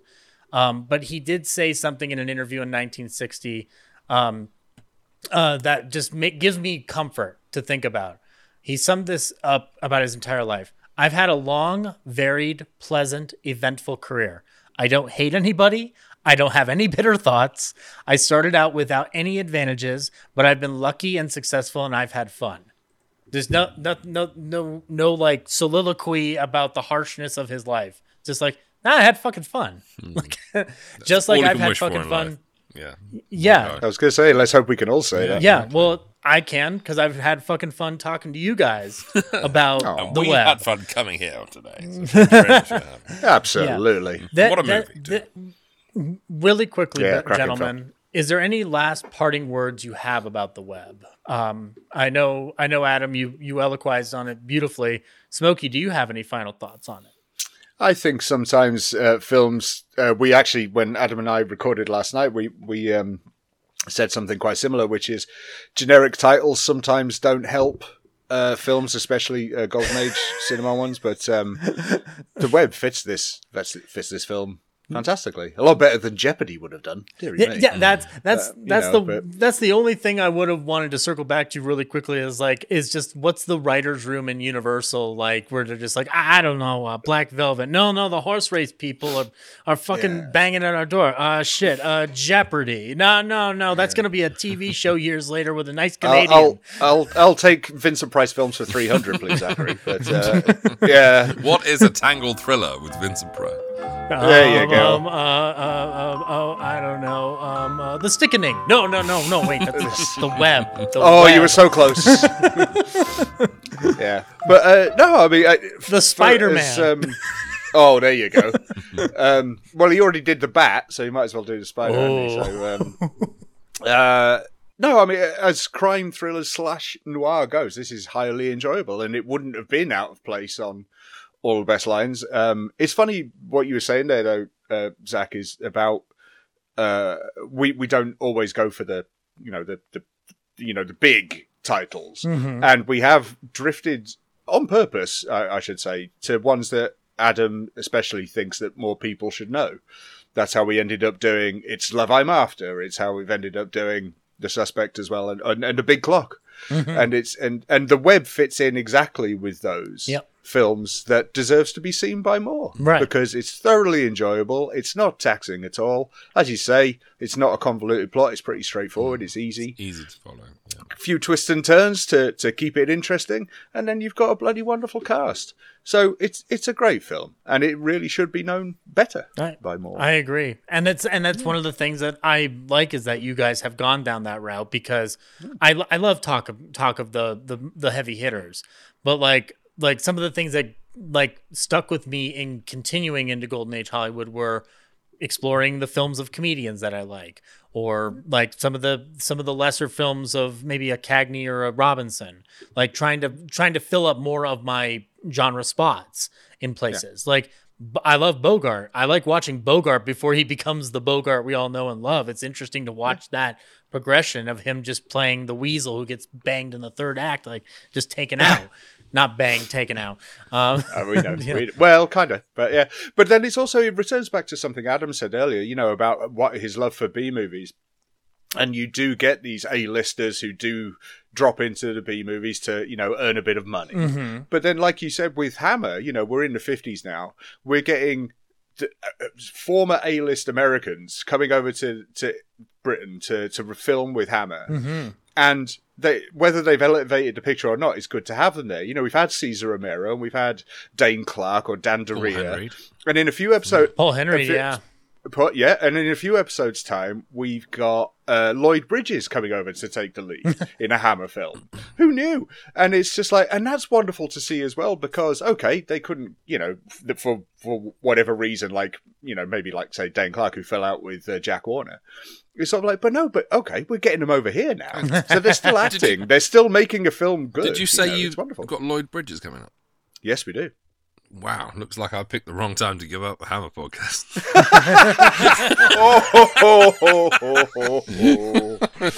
It's not going to get any better, Zach.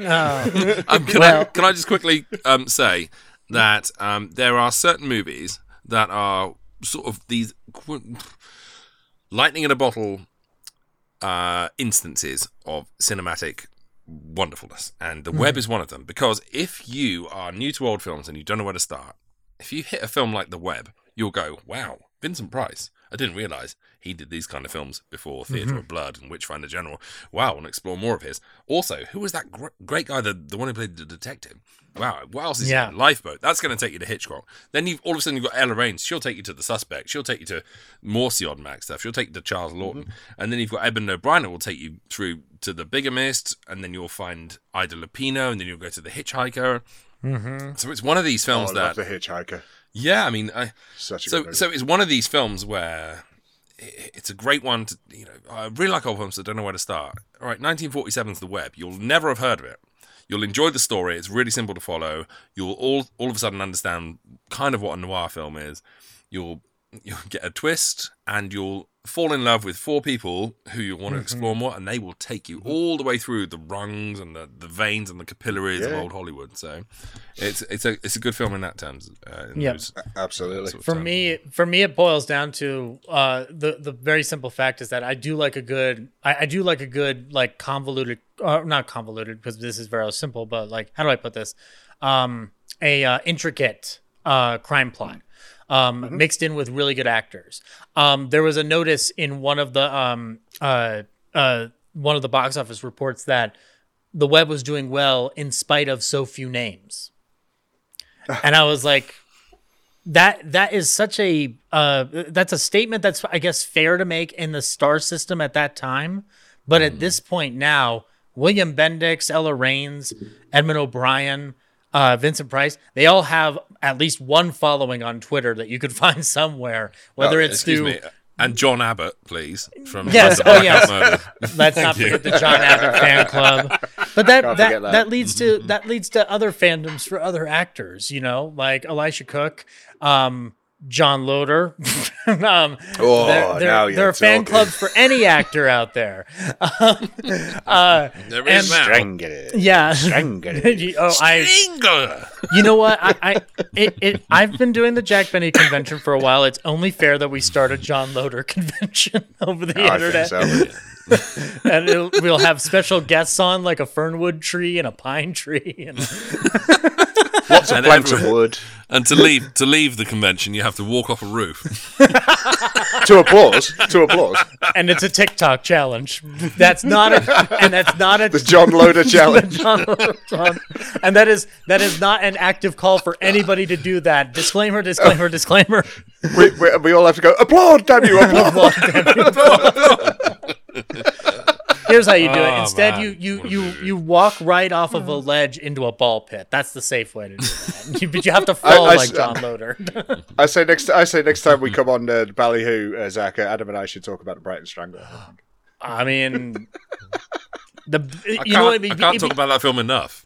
If we did it, it would be a good introduction to an American audience. Because as I was telling one of my friends who was on the show not too long ago, I was trying to describe it to him, and I was just like, imagine a film that under any other auspices might be okay, but somehow they just managed to fumble the ball gloriously. Because classic. Because everything in that film does not work. No. No, the dog works. The dog works in that film. That dog is a treasure. That dog is a masterpiece. I still gave it an 8 out of 10. Oh, it's a perfect film. Don't get me wrong. It's perfectly terrible, that. I mean, the dog doesn't work either, Zach, because the dog doesn't ever come outside. Right? So what's the point of the dog? He's just there to bark and make the dog has standards. Look out the window. He knows what he wants out of life, Adam. He's a character that's true to his convictions. Oh, man. Don't start me on this film. Okay, so basically, the dog... No. We'll save it for a return match. Yeah. Stay tuned for that dog in John Wick Part 5. But thank you, Adam. Thank you, Smokey. Really quickly, promote your wares. Tell us all where we can find you on the interwebs. You go. Me? Oh, okay. Well, our show, All the Best Lines, which Zach was a guest on last year when we did Boris Fest 2022. I'm sure we're going to have to come up with something else to do another Boris Fest there, Adam, now that we think about it. So All the Best Lines. You can find us wherever you find your podcasts. And on Twitter, Best Lines Pod, if you wish to get in contact with us. But then there's also my horror thing of Rated H, and then the Hammer thing of House of Hammer. It's all very simple. They're everywhere. Come and find us. Yep. And have a listen. What Smokey said. There you go. Yes. Then there's also... I'll do it. There's also the Attaboy Clarence. No. And the Labours of Hercule. Oh, for Christ. You know what? Actually, I do want to promote Attaboy Clarence, especially in the regards, because it did bring us this. It brought us this film, but also it is a wonderful haven for B movies, A movies, any kind of movies, in addition to wonderful music that is played and old time radio shows. Which, if you gentlemen, if you will indulge me in a little bit of homage, as Tarantino would call it, and I would lovingly accept, if you'll indulge me in a little homage, I would like to, after this episode wraps up with us here, for the audience out there, I'm going to play you an episode of The Life of Riley, followed by an episode of the Burns and Allen program where William Bendix guest stars. So you get a little bit of a double Bendix goodness at the end of this episode, ladies and gentlemen. Nice. I'll pick a fun one for Life of Riley. I'm going to try to see if I can dig back and find the one that I first heard. But if I can't, then I'll find the one where Junior plays an efficiency expert at the Riley's plant and nearly gets his dad fired. So it's a double edition of Bendix, or Bendwix. Hey, you know what, guys? This has really been All the Best Bendix. Hey, you've made it, kid. Thank you so much, guys. This has been an honor and delight. This has been an honor and delight for both of you to be on here. It really touches my heart. And the fact that you came in within the first 100 episodes of Ballyhoo, you made it right under the wire. Congratulations, you two. So happy for you. Now, that's going to wrap it up for this episode. Thank God. You'd like to thank God.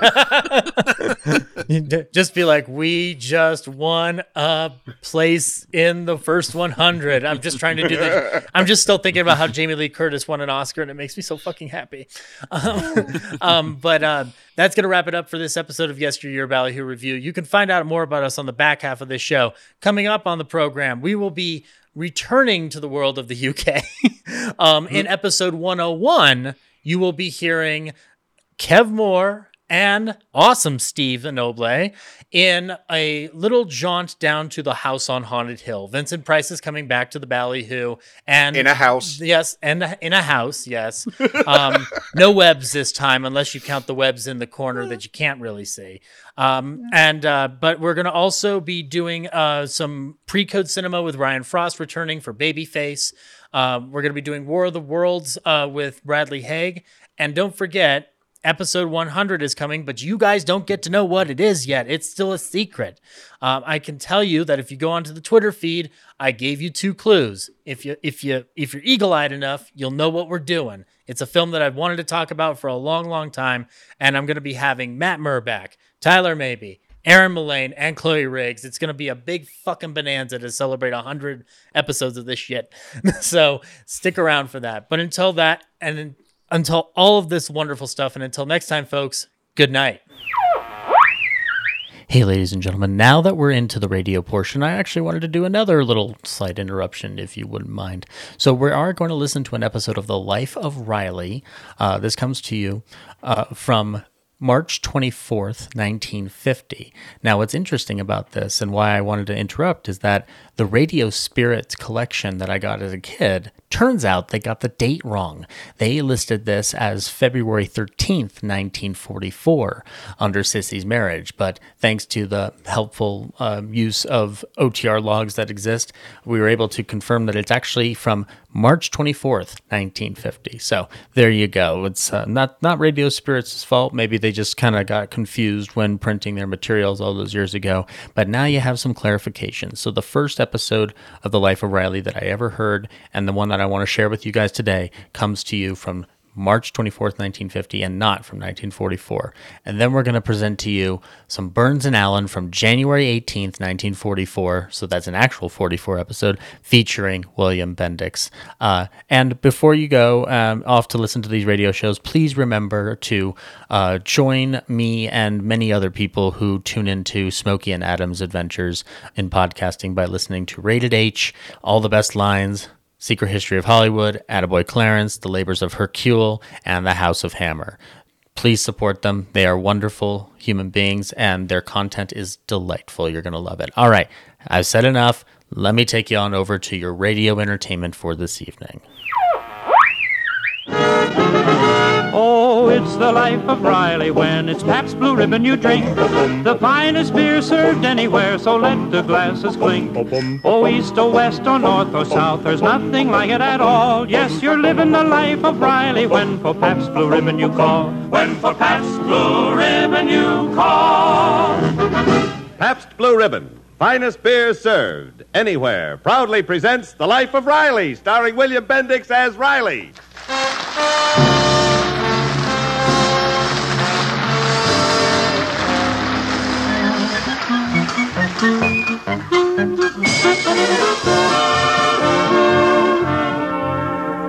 Chester A. Riley is more than a husband and father. He's a brother, a loving brother dedicated to finding a husband for his unmarried sister, Cecilia. Hey, Pop, what's burning? Nothing's burning, Junior. Well, I smell something. Oh, that's perfume. I'm spraying it around. Perfume? Yeah. With a flit gun? Yeah, stand back. Oh, what is that stuff, Pop? It's perfume. You see, what with your Aunt Sissy still being single, well, Otto Schmidlap is calling on her tonight, and I think he's ready to pop the question. When he gets a snootful of this perfume, he'll be in the mood. It's kind of strong. Yeah, it better be. It's the latest thing from Paris. Girl in the 5 and 10 told me.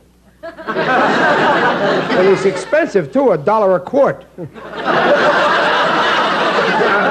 back, Junior. I want to spray the couch.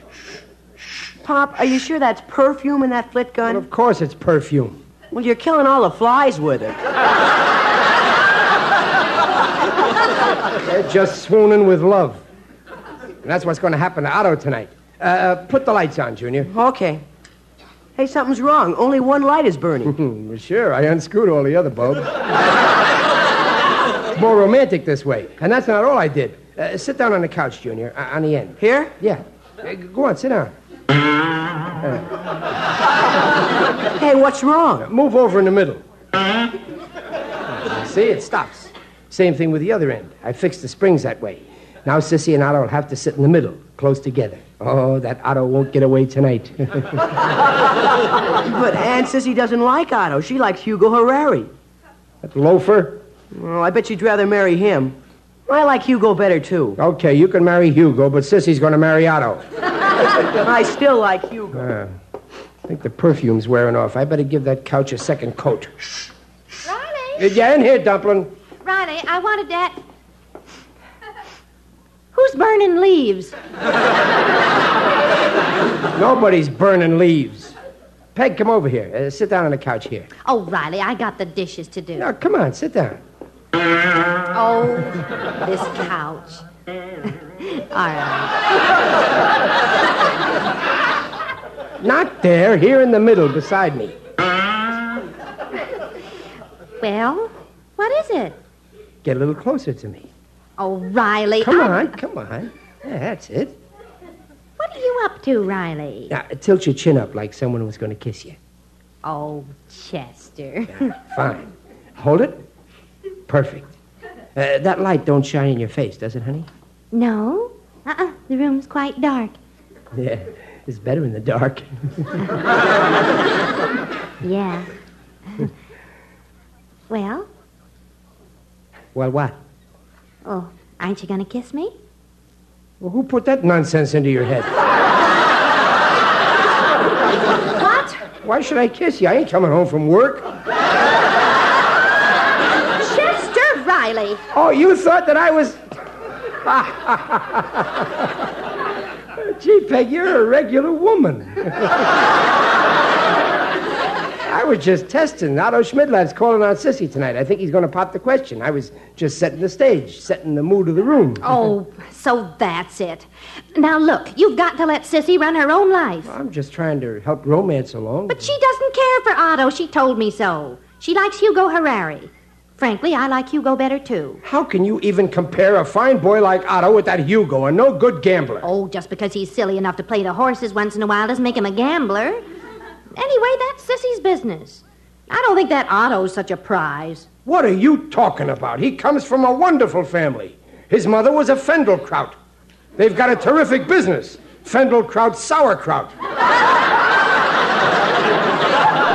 Maybe so. But that Otto, he isn't too bright in the upper story. Otto, not bright. Why, he pulls down $100 a week. Yeah, that's what the family pays him to stay away from the business. He told me so himself. That's how bright he is. Okay, so Otto's a rich moron, but Hugo's a gambler. Who would you rather marry, a gambler or a moron? I made my choice 18 years ago.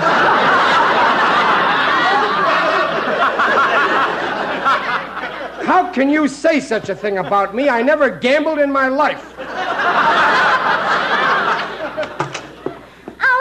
Peggy. Hello, brother dear. Oh, hello, Sissy. I was just over at the hairdresser's. Oh, your hair looks lovely. Yes, I had it cut in the new bob.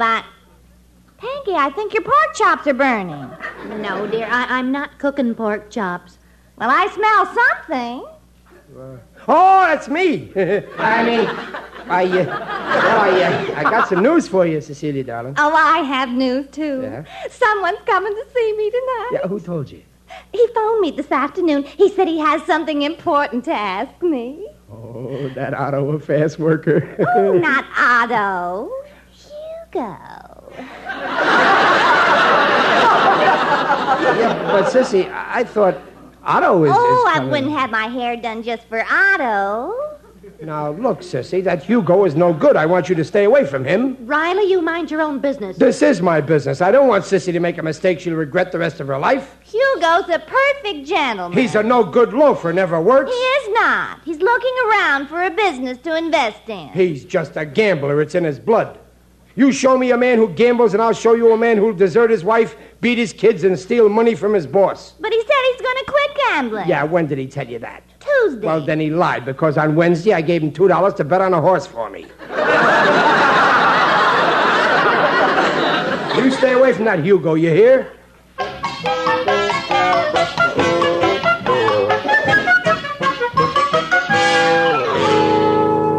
Psst, Junior, where's your mother? She's in the kitchen. Good, and your Aunt Sissy? In the living room. Fine. Look, Junior, I need your help. Otto's coming here tonight. But Aunt Sissy says she's going to see Hugo. Yeah, not if I see him first. I want you to go out on the porch and give me the high sign. If it's Otto, knock twice. If it's Hugo, knock once. I got to get rid of him. Now, go on now. Oh, I don't know, Pop. I don't like this. If Mom finds out, she'll blow her top. Well, don't you worry. I'll protect you.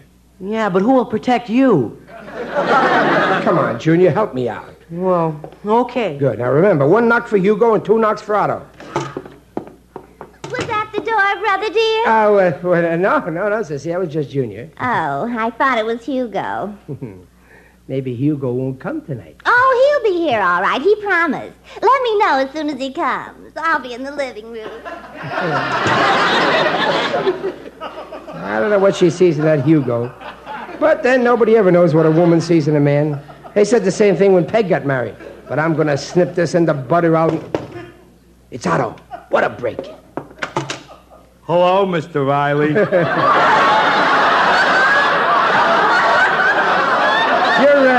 You're late, Otto. Well, I couldn't help it. A guy stole my car. No kidding. Yeah, I seen him. Just when I was coming out of my house, this guy gets in my car and drives off. Oh, that's terrible. What'd you do? Oh, I fixed him good. While he was driving away, I wrote down my license number. Well, that was quick thinking. Yes, sir. Ain't no flies on me. I dip my clothes in DDT. That's a good one. Come on in, Otto. Hey, you sure it's okay you fixed it up with Sissy, huh? Well, sure, it'll be okay. Now, remember, Otto, if you got something to ask Sissy, you better do it tonight before somebody steals her from under your nose. Yeah. Maybe the same guy who stole my car, huh? Yeah, well, you better work fast. Now, go on in. She's in the living room here. Hey, I smell something. Yeah, I know, burning leaves. No, perfume. Go on in there, quick. Go ahead. Whew. Oh. Hey, Pop, how'd I do? Swell, Junior. So far, so good. Why are you getting down on your knees? Shh. I want to see how that stupid Otto's doing. What's he doing? Nothing. Sitting at one end of the room and Sissy at the other. Oh, now he's reaching into his pocket for something. And from here, I can't tell if it's a ring or... a comic book. 2 comic books. He's handing one to Sissy. Hey, Pop, I hear someone outside. Oh, that's Hugo. Open the door. I don't want him to ring. Hiya, Riley. What do you want, Hugo? This ain't no racetrack. Got a date with a cute filly, Sissy. No, you haven't. She left town this afternoon. 3-1, you're lying. Beat it. Sissy don't want anything to do with you. Baloney. Love is a race, and Sissy ain't scratched me yet.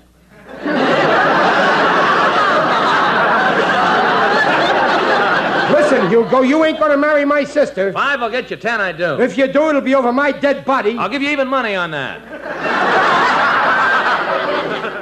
Okay, wise guy, you're always handing out tips. Now let me give you a tip. You leave my sister alone or I'll get tough with you. And you better listen, because this is one tip you're getting straight from the horse's mouth. Now go on, get out. Out!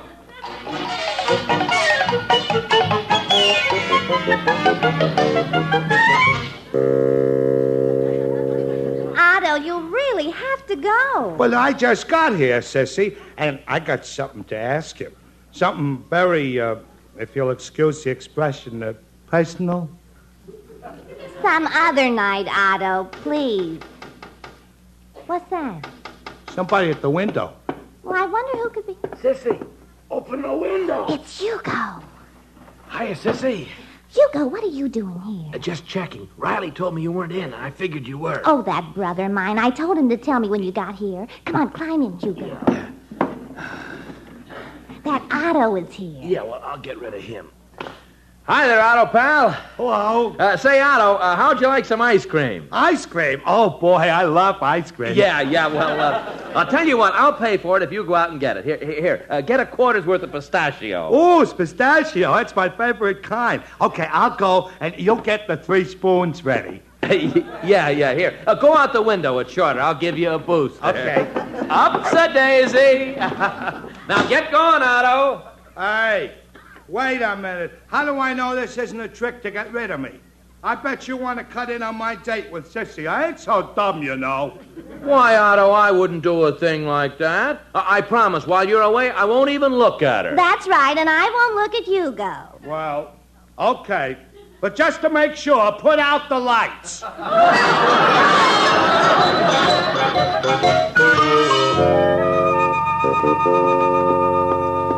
Riley, get away from that keyhole. I just want to see how he's doing. Last time I checked, he was reading a comic book. Hugo? No, Otto. I thought you did. I got rid of that Hugo. He won't come around here anymore. Oh, have you been meddling again? Shh, I want to see if Otto's made any progress.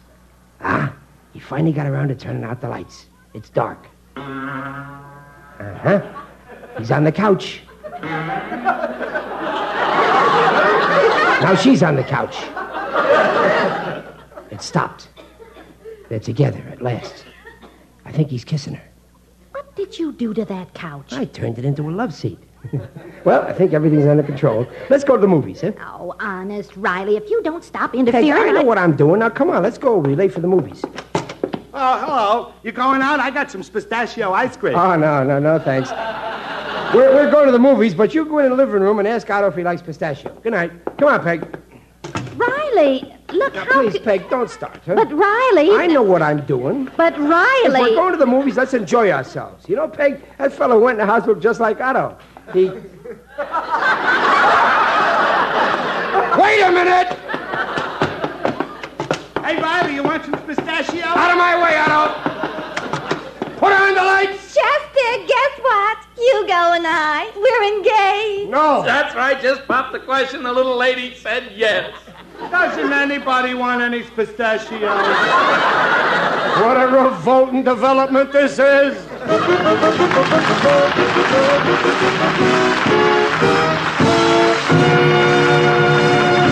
Pabst Blue Ribbon will bring you the second act of The Life of Riley in just a moment. And now back to The Life of Riley, starring William Bendix as Riley with Paula Winslow and John Brown. I tell you I won't stand for it, and that's final, sissy. But I love Hugo. No baby sister of mine is going to marry a gambler. Rather than let you be stuck with him the rest of your life, I'm willing to be stuck with you the rest of my life. Now, Riley, Sissy's old enough to make her own decision. Sissy, you don't know what you're letting yourself in for. He'll never earn a living for you. The minute you come back from your honeymoon, you'll have to go out and get a job. That's no way to start married life, is it, Peg? No. And I should know. That's what happened to me. Now, please, Peg, we're talking about Sissy. But Hugo promised to give up betting on horses. They always promise, but they never do it. But I told you he's just waiting till he gets a little money together. He can buy into a cigar stand. All he needs is $200. Now, Sissy, there ain't going to be no wedding, and that's final. I have made up my head. Chester, how could No, it's no use turning on the waterworks. You ain't going to get around me that way. You're mean, that's what you That may are. have worked when we were kids, but I ain't the softy I used to be. Yeah, well, cut it out now. It won't work. I'm too strong-minded. Now, you stop crying. It ain't going to do you any good.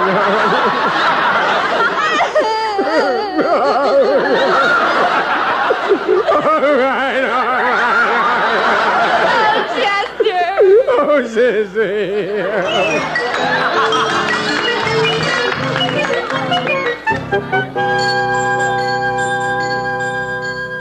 180, 190, $200. Yeah, it's all here, Riley. And, well, I don't like to get sentimental. I'm going to say thanks. You're welcome, Hugo. Now let go of the money. No. Not yet. I ain't doing this for you, Hugo. It's for Sissy. I want to see her happy. Well, Sissy's happiness is my life's work, and that comes from the heart, Riley. Now let go of the money. Not yet. This $200 here is every cent I had in the bank. It's your wedding present to invest in that cigar stand. But first, I got to be sure you're through with the horses. Riley, believe me, I gave up the ponies 2 days ago. The minute Sissy said yes, I tore up my bookie's phone number. I'm a reformed character. I swear it. Oh, no, that ain't enough. Swear by something you believe in. Hand me that racing form. What? I'm tearing it up. Look, I'm tearing it. I give you my word. I placed my last bet. Now let go of the money. Okay. You sound sincere, Hugo. I always can tell when a man's sincere. Okay, here's the dough. You put it in that cigar stand right away. Thanks, Riley. You're a thoroughbred. We'll count it again. Make sure it's all there. Yeah, better. 5, 10, 15, 25, 35, 40. And don't try to pull any tricks on me. You won't get away with it. You got my word, Riley. 50, 50, 60, 65. That's the phone. Well, keep counting. I'll get it. Hello? Hello, Hugo? He's busy. You got any message? Yeah. Tell him I got the information on Sister Kate. She's a mother. Oh, okay. I'll tell him. Oh, congratulations, Hugo. Your sister Kate just had a baby. Yeah, that's swell. 70, 75, 80... Remember what I'm telling you, Hugo. You're in the cigar business now, so don't try any fast ones. I'll catch you every time. You can trust me, Riley. 80, 90, 95, 90... Keep counting. Yeah. Hello? Hugo? No, Hugo's busy. Tell him Uncle Charlie got the heaves and they're scratching him. Okay. It's about your Uncle Charlie. He's got the hives and he's itching like crazy.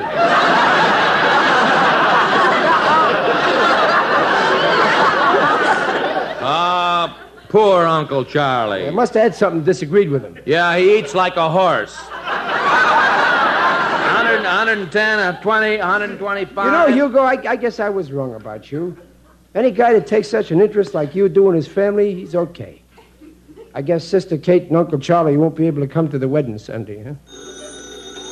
Yeah. Yeah?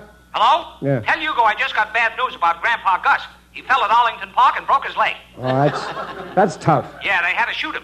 Well, okay, I'll tell him. Brace yourself for a shock, Hugo. Your grandfather broke a leg and they shot him. 180, 190, 200. Shut him! Give me back that money, you swindler! Your relatives are horses. Okay, I admit it. I should have known I couldn't fool you, Riley. You lied to me. Well, I was just making a few last bets to get a stake together so I get an honest business. But now I got your $200. I got my stake. I don't have to bet horses now. Isn't that logical? Yeah, it's logical. Okay, I'm licked. I guess it would break Sissy's heart if the wedding was called off. I'll take one more chance on you, Hugo, but I'm warning you, if I ever catch you making another bet... Riley, I swear, if I ever make another bet, may you drop dead. Now let go of the money.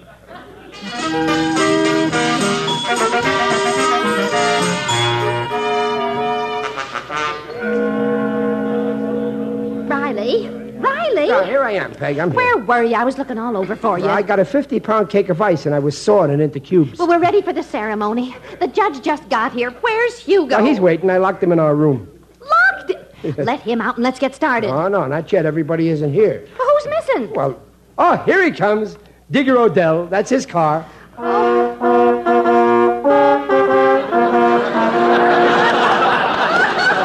Why did you have to invite him? Oh, he's one of my best friends. All right. But did he have to drive up in a hearse?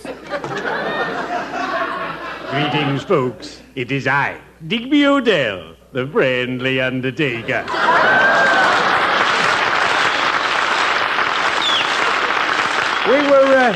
We were waiting for you, Digger. Oh, I'm so sorry I'm late. I had to drop someone first. Oh, that's all right, Mr. Odell. Oh, here you are, Mrs. Riley. I took the liberty of bringing some flowers for the bride. My favorite kind. Crocus. Thank you. Well, I'll go tell the judge we're ready to start. Now, Riley, you go find Hugo. Hurry up now. Okay, we'll be ready. Women get so excited at weddings, don't they, Digger? Oh, everybody does. I remember my wedding day. After the ceremony, when I was supposed to carry my bride across the threshold of our cottage, I was so excited, I asked 5 of my colleagues to help me. Well, come on, Digger. I better go get Hugo. He's in here. Hugo, come on, it's time. Yeah, in a minute, pal. Hey, stop fiddling with that radio and come on, Hugo. Riley, shh. They're backing Wheatfield into the starting gate now. They should break any second. A horse race. Hugo, you didn't. You couldn't. Well, it was a sure thing, Riley. Hugo, not the whole 200. Tell me you didn't bet the whole 200. Yeah, but it was a perfect hunch, Riley. Here's my wedding, and here's this filly in the second in Hialeah called I Do. Now, how can she lose? You took every cent I had in the world and gambled it? How could you do this to me and to Sissy? I'm intruding. I'd better leave. Hugo, if that horse loses, you'll never leave this room alive. In that case, I'll stay. I tell you, Riley, I Do is a short... And they're off. At the start, it's High Resolve breaking on top, followed by Warrelai, Wheatfield, Chutney, Cover Up, and I Do is trailing. He's last. At the quarter, it's still High Resolve by a length, Chutney by a half, Wheatfield on the rail by a head, Warrelai by 3, Cover Up, and I Do. Oh, he's still trailing. Hugo, you got one foot in the grave. Riley, this is no time to talk shop.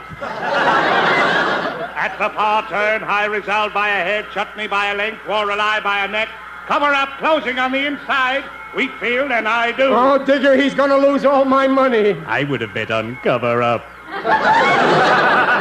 I Do ain't got a chance. Now, don't give up. He'll win yet. In the stretch, Cover Up, leading by half a length. High Resolve by a head. Wheatfield is now third.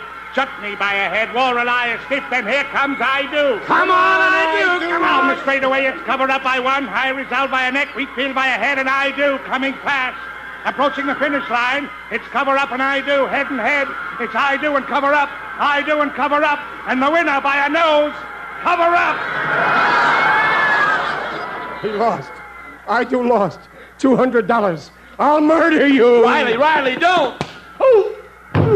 Get up, you phony, and take your punishment like a man. I think he's out, Riley. Correction, racing fans, it's a photo finish. The judges are studying the photo. It may be a dead heat. A dead heat. Oh, dandy. From here, it looked like cover-up, but we'll soon have the official. Here it is, and the winner, paying 6-1, I do. I do. We won. $1,200. Hugo, wake up. Hugo, we won. $1,200. Hugo, talk to me. It's me, Riley, your partner. Hugo. Oh, they're starting the wedding. Pop, hurry up. Hugo, Digger, what'll I do? He's out cold. Try and wake him up. I'll try, but if I do, it'll be the first time. Come on now, Hugo, wake up. Slap him, Digger, slap him. Oh, it's no use. You'd best call off the wedding. No, Sissy will never get over it. But the man is unconscious. All right, we'll carry him in. You hold him by one arm, and I'll hold him by the other arm. Come on. Very well. But this is the first time I've ever carried anybody in to a wedding.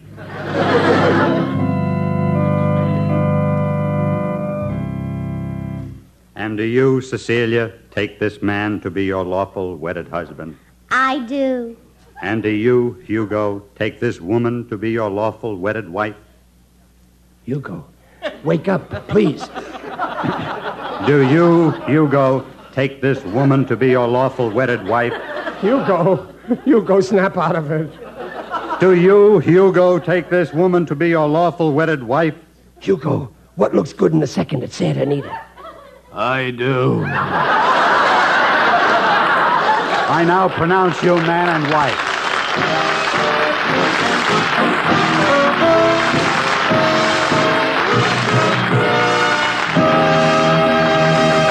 In just a moment, Riley will return.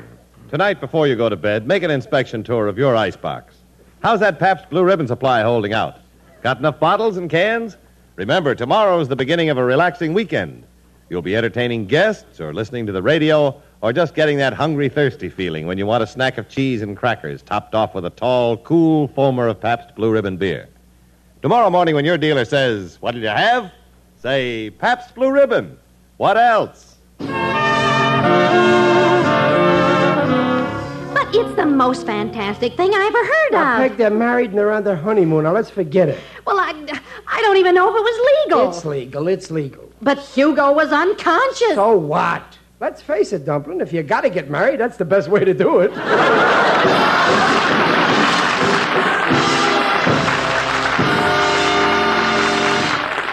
Hey, Riley, I'm delighted to hear that Sissy got married. Well, thanks, Mr. Wellington. You know, I'd like to send her a little wedding gift, a case of Pabst Blue Ribbon. A wedding gift? Pabst Blue Ribbon? Why, certainly, Riley. Pabst Blue Ribbon is the perfect gift for the bride, any way you look at it. Pabst Blue Ribbon has a wonderful bouquet. Pabst Blue Ribbon sparkles like a diamond necklace. Pabst Blue Ribbon has a collar as pure white, as delicate, and fine as old lace. Hey, you sure can make with the words, Mr. Wellington. And speaking of good taste, Riley, what could be finer than the finest beer served anywhere? Your taste will tell you why. Oh, it's the life of Riley when it's Pabst Blue Ribbon you drink. The finest beer served anywhere, so let the glasses clink. Oh, east or west or north or south, there's nothing like it at all. Yes, you're living the life of Riley when for Pabst Blue Ribbon you call. When for Pabst Blue Ribbon you call. Pabst Blue Ribbon invites you to join us again next week to hear The Life of Riley, starring William Bendix as Riley. The Life of Riley is produced by Irving Brecker by arrangement with Universal International Pictures, now releasing Buccaneers Girl, starring Yvonne DiCarlo and Philip Friend. Consult your local paper for the correct time of The Life of Riley show on television over NBC each week. The Life of Riley is brought to you by the Pabst Brewing Company of Milwaukee, Wisconsin, Newark, New Jersey, and Peoria, Illinois, and sent your way with the best wishes of Pabst Blue Ribbon dealers from coast to coast. Jimmy Wallington speaking.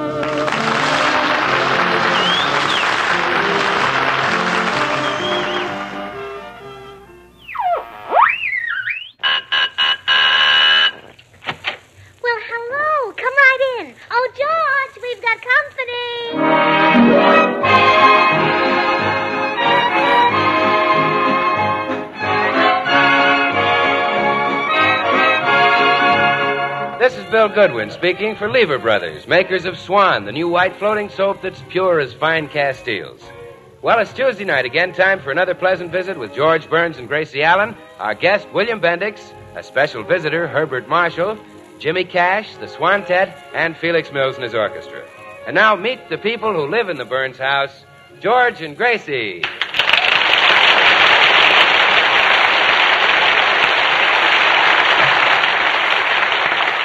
Well, breakfast is just over at the Burns house, and George is about to leave for the office. Oh, George, I don't think you ought to go to the office today. You don't look well. Oh, I'm all right. A little tired. I worked late last night. No, darling, it's more than that. You're weak. Why, at breakfast, you had to hit your boiled egg 4 times to crack it. I did, huh? Yeah. And when you're feeling your usual robust self, you only have to hit it 3 times. Yeah, before I was married, I could crack them with my bare hands. Well, I better get started for the office. No, dear. What you need is rest and nourishment. Now, you lie down while I go get a chicken and milk it for you.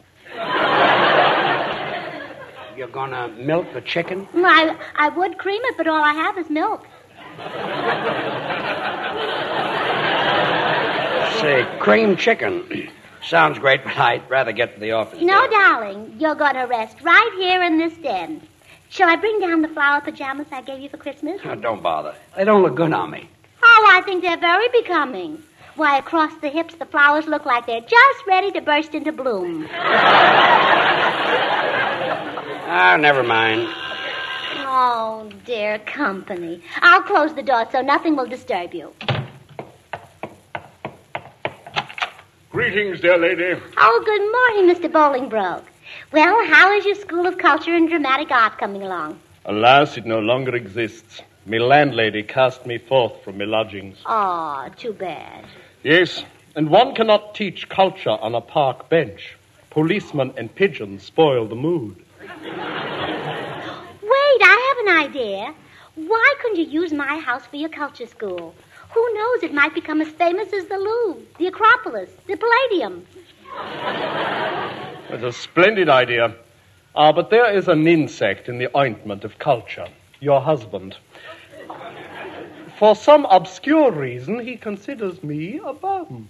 Oh, well, don't worry. We'll only hold classes while George is at the office. Now, you get whatever you need for the culture school, and I'll get rid of my husband. Good luck to you, Mrs. Burns, and good riddance to your husband. Why, George, haven't you gone to work yet? Huh? Let me see your tongue. Ah. Well, it looks fine, not a bit bloodshot. But, Gracie, a minute ago you said... Put on your coat while I answer the door.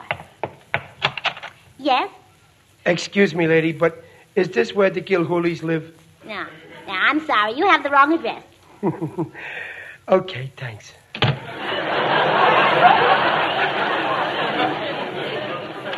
Who was that? I don't know, but he looked kind of familiar. Well, goodbye, George. Hurry to the office. Do you really think I ought to go? I feel kind of dizzy. Maybe I've got something. My father never missed a day's work in his life. He had lots of things to make him dizzy. I know. I married one of them. Hi, folks. Oh, hello, Bill. You leaving, George? I guess so. Bill, do you think I look my usual self this morning? Well, no, George, you don't. See, Gracie? You look good. Goodbye, funny man. Oh, Bill, now that George is gone, I can tell you the wonderful news. I didn't want George to find out about it, so you're the first one I'm telling. Why, Gracie, you're going to have a baby. I am? Oh, Bill, that's better news than I have for you. Well, when do you think it'll be? Well, wait a minute, Gracie. Isn't that what you were going to tell me? Oh, no. Oh.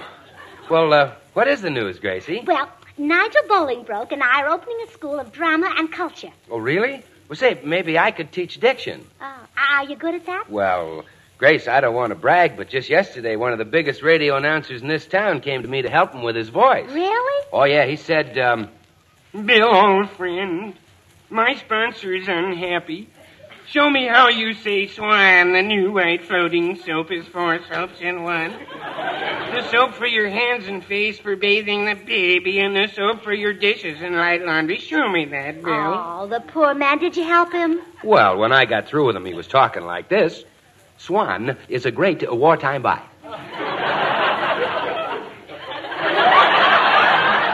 When you wash the dishes with a Swan, you get heaps of suds. Suds so gentle, so mild, you don't have to worry about rough, red dish panty hands. So he talked like that on his program and the sponsor was happy, huh? No, the sponsor fired him. He was supposed to sell coffee. Well,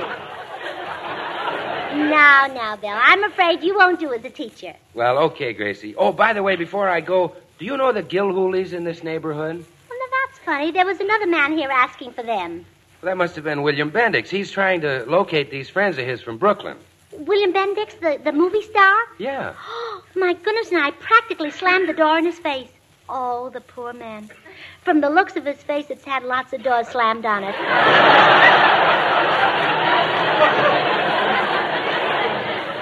Well, you know, Gracie, Bendix is really a swell guy. I worked with him in the picture Wake Island. You remember that big, dumb Marine? Yeah, I thought you were very good. No, he was the big, dumb Marine. Oh, yes. Say, Bill, wouldn't William Bendix be a wonderful guinea pig for our culture school? Well, what do you mean? Well, if we could make a suave, sophisticated leading man out of him, we'd be famous. You'd be magicians. He doesn't go for that culture stuff, Gracie. Well, maybe I can get him interested. Oh, excuse me, Bill. Look, lady, are you sure you don't know where the Gilhoolies live? I'm just dying to talk to somebody from Brooklyn. Well, come right in, Mr. Bendix. You mean you're from Brooklyn? Well, they call me Green Pert Gracie. Well, hallelujah!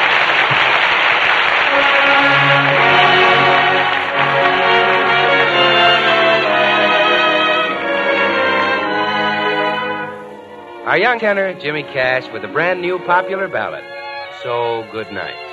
James? Good night, nothing more left to say when day is through. My dreams will all be of you.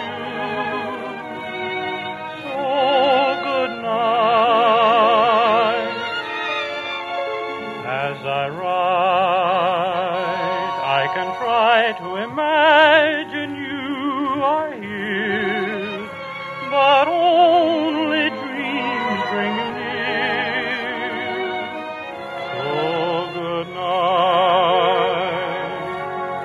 After I close my eyes, memories pass me in review, each one recalling just how you said, darling, I'm yours forever. So good night. With a heart full of love, I'll dim the light and dream you're holding me tight. So good night.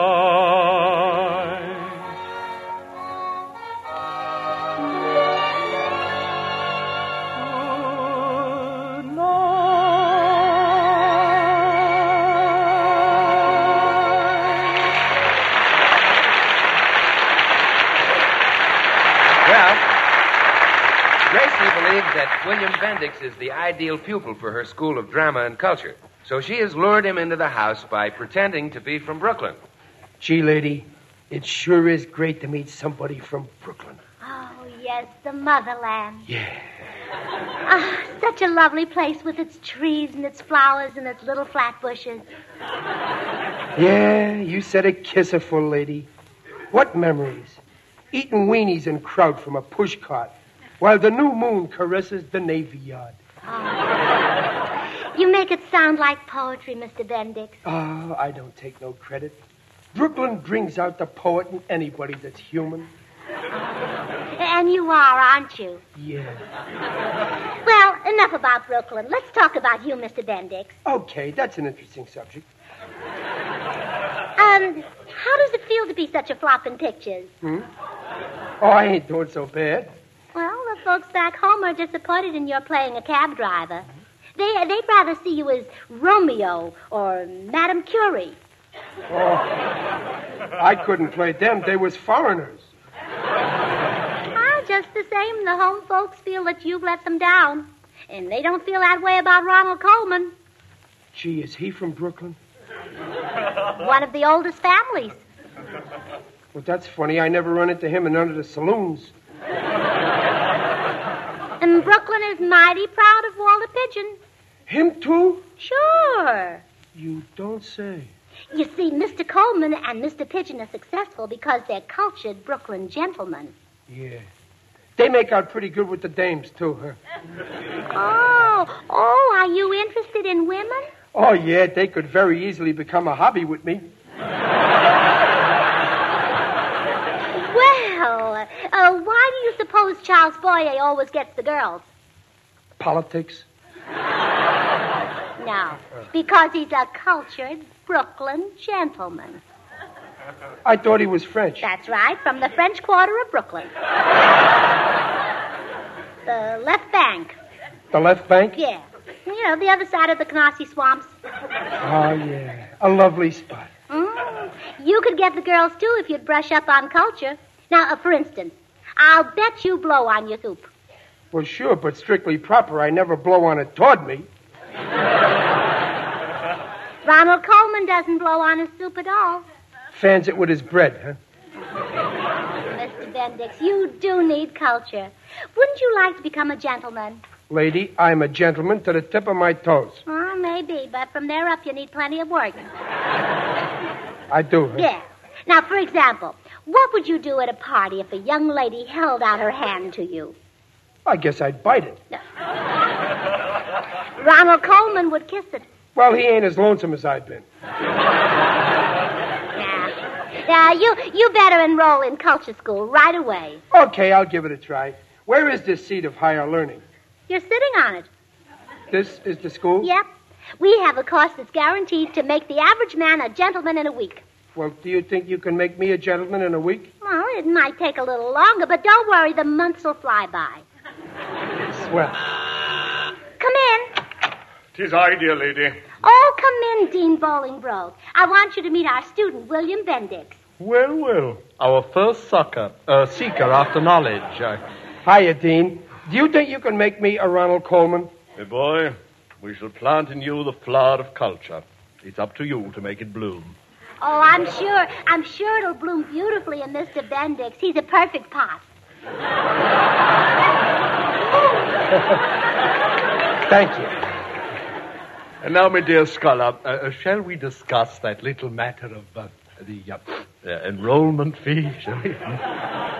Oh, you mean dough? Yes, dough, as you so delightfully put it. Naturally, you want to enroll for all our courses. Oh, sure, I'll take everything you got. It's mutual.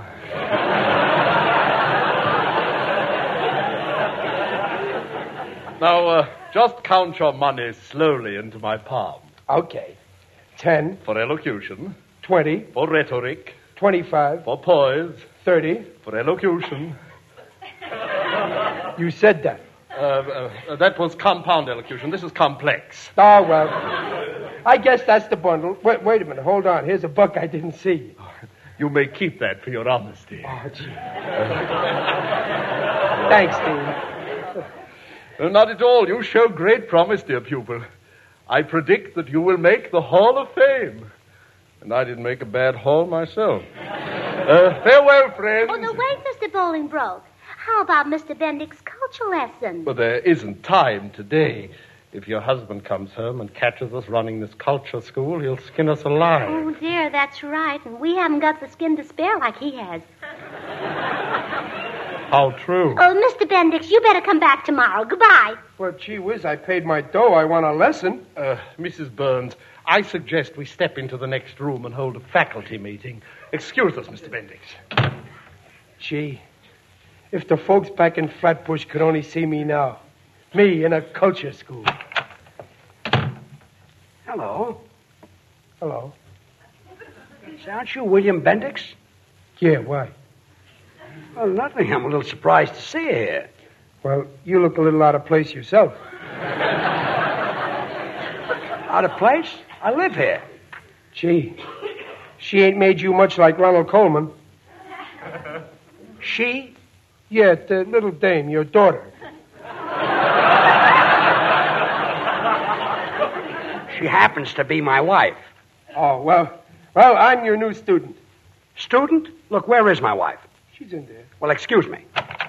Why, George, you're not supposed to be home this early. Hello, dear. Bolingbroke, what are you doing here? Leaving. Goodbye. Gracie, what's William Bendix doing in the living room? He says he's a student here. Is that all he told you? Yes. If he's a student, who's his teacher? You. Me? What do I teach him? Singing. Oh, stop. Oh, it's true, darling. You've been the talk of Hollywood since you sang at that party the other night. Well, I did kind of make a hit, didn't I? Oh, yes, dear. When you sang the desert song, you were so believable. All the sand and gravel of the desert seemed to be right in your throat. Gee, my desert is calling. Oh, come back to me. Oh, my chic.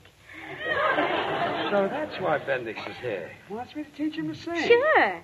You know, Gracie, when I walked in here, I half expected you to make up some kind of a lie. Oh, really? Yeah. Oh, you're cute.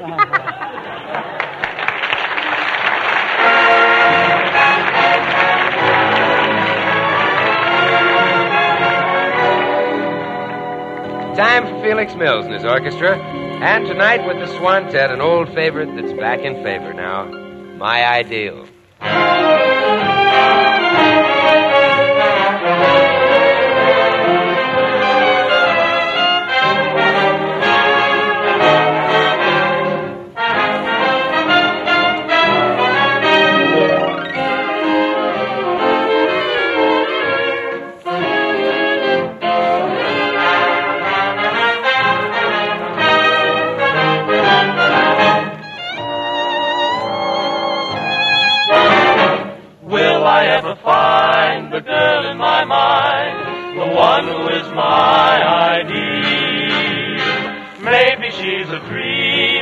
She might be just around the corner waiting for me.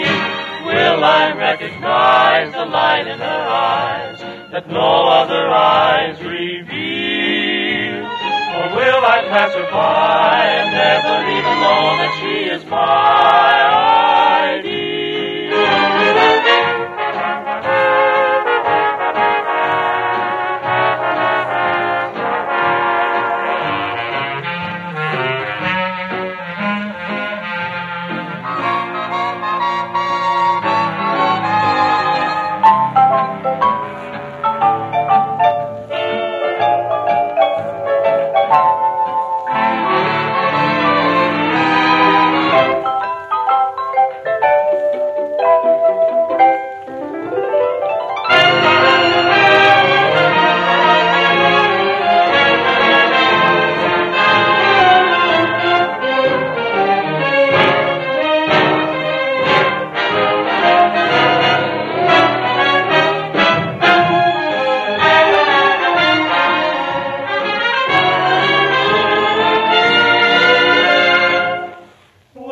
Pass her by and never even know that she is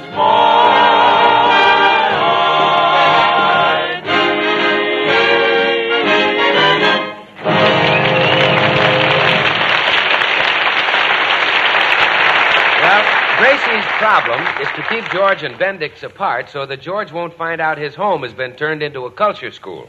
Well, I'm going in to show Bendix how I sing. Oh, no, you can't, dear. You see, when you sang the desert song just now, you didn't sound right. The gold was missing from your voice. No gold at all? Well, it was tarnished. Some of the notes you sang were sort of green. Gee, I thought I sounded swell. My desert is calling. No, I'm sorry, well, maybe, dear. No. But I'm very sensitive to the quality of your voice. When its bell-like tones are perfect, my whole body quivers. And it didn't quiver then? No, only my left leg twitched a little. You mean I'm slipping? No, I'm sure it's nothing permanent. Just this morning you were superb when you sang in the shower. Oh, I love the way you kept tuned to the rhythm of the drum beats. What drum beats? The water bouncing off your stomach. Oh, that. Showers seem to help your voice. Why don't you go up and take another shower now? A nice long one. But, sweetheart... Oh, please, George. Wash yourself back into shape and then show Mr. Bendix how you sing. Well, okay. I want him to hear me at my best. Just tell him I won't be long. All right, dear. Oh, I'm sorry I left you so long, Mr. Bendix, but my husband is home now, and I'll have to give you your culture lesson tomorrow. Goodbye. But, gee, lady, I want to go out stepping tonight. Couldn't you just slip me enough culture to get anyhow an ugly dame? Well, maybe a short lesson, just long enough for a shower. What's that? Oh, nothing. Now, we'll pretend that we're Hollywood's two most charming and sophisticated personalities. You'll be Ronald Coleman, and I'll just be myself. Okay. Now, you're serving me tea, and you just say whatever you think Mr. Coleman would say. All right. A saucer of tea, Madam Ship. Cheerio. Lemon? Quite. Crumpet? No, just squeeze it. Spoon? Oh, let's have our tea first. Pip, pip. Been hunting today, Ronald? Constantly. And how was the hunt? It stunk. You didn't catch a fox? No, they wasn't biting. How dreadful. Beastly. Well, how am I doing? Oh, you were wonderful. If it wasn't for a few things like your face, I'd have sworn you were Ronald Coleman. Hiya, Gracie. Hello, Bill. Bendix, are you still here? Mr. Goodwin, you are now looking at the Bendix that all the women want. Well, you are built a little like a washing machine.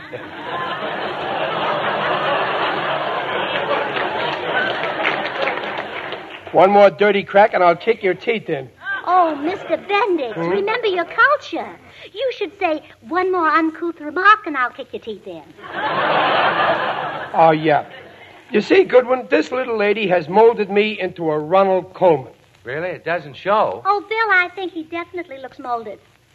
Gracie, will you bring me a towel? Oh, George is out of the shower. You boys better leave. Mr. Bendix, I'll see you tomorrow. Goodbye. Bye. Well, Goodwin, now that I'm cultured, I ought to get plenty of dames. Now, look, Bendix, if you want to get somewhere with the women, listen to me. Now, let's say that you have a beautiful woman in your home.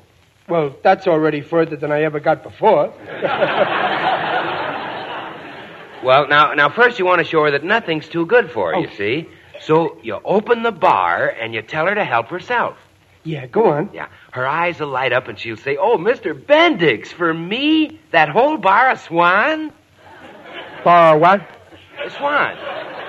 That's the new white floating soap. Women are crazy about Swan because it's 4 soaps in one. Great for their hands and face or for bathing the baby, and tops for dishes and light laundry. Swan is 4 swell soaps in one, a great wartime buy. Wait a minute. You mean to tell me I can get beautiful dames with Swan soap? Well, sure. Holy smoke, and I've been wasting that stuff taking a bath with it.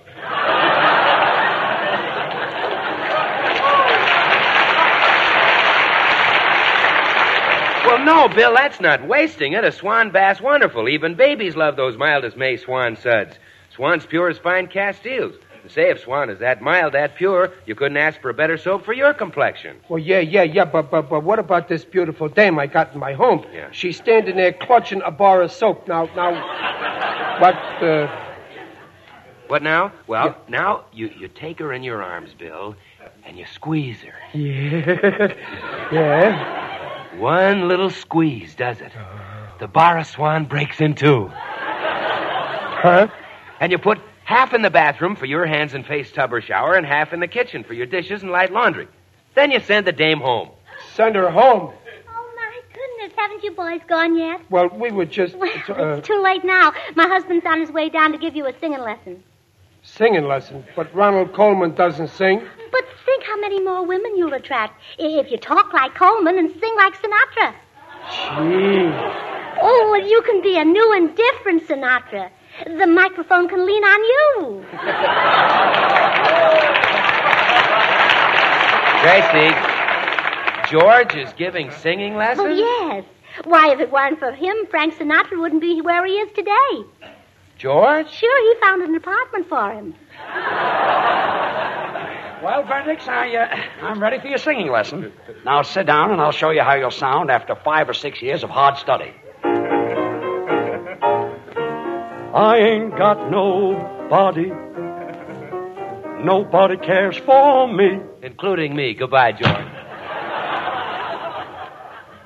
I'm so sad and lonely, baby.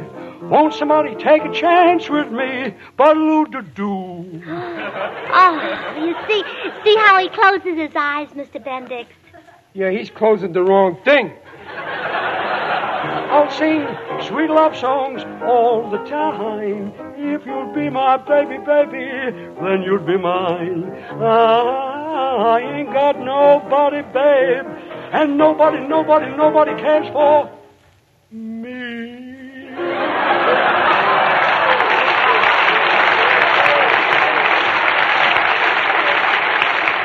Well, Mr. Bendix, when you learn to sing like that, you'll get plenty of women.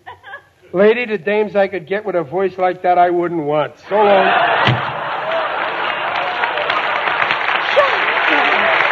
You've said polka back 10 years. George and Gracie will be right back, so I've only a few seconds to remind you that whether you're a pin-up girl or a grandmother, your complexion deserves the purest, mildest soap that money can buy. You want a soap that's pure as fine Castiles. You want Swan. You want a soap that's so mild it's kind to even a baby's tender skin. Again, you want Swan. Yes, and you want a soap that'll give you a thick, rich lather at the touch of a hand. So, sister, you really want Swan. And when you get Swan, remember, it's also great for the baby and perfect for dishes and light laundry. So put your wartime pennies on a 4-time winner, the new white floating soap, Swan. Now, here again are George and Gracie. Ladies and gentlemen, we have with us tonight a very dear friend of ours you all know and admire, who has an important message for us all. May I present Herbert Marshall?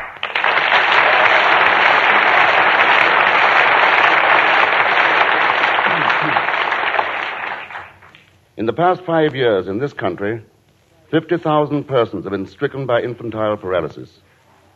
Thousands of these victims, most are little children, are still crippled. They need care, which you can help to give them by joining the fight against infantile paralysis.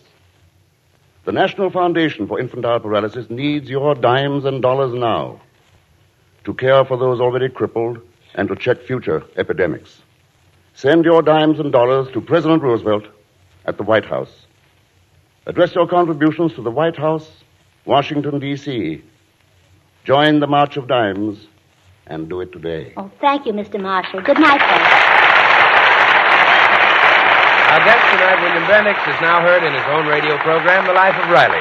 His next motion picture will be The Hairy Ape.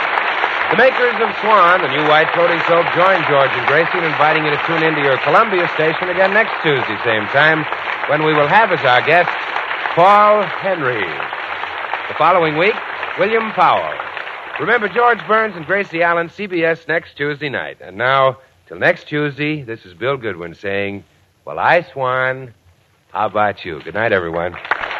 This is the Columbia Broadcasting System. KNX, Columbia Square, Los Angeles.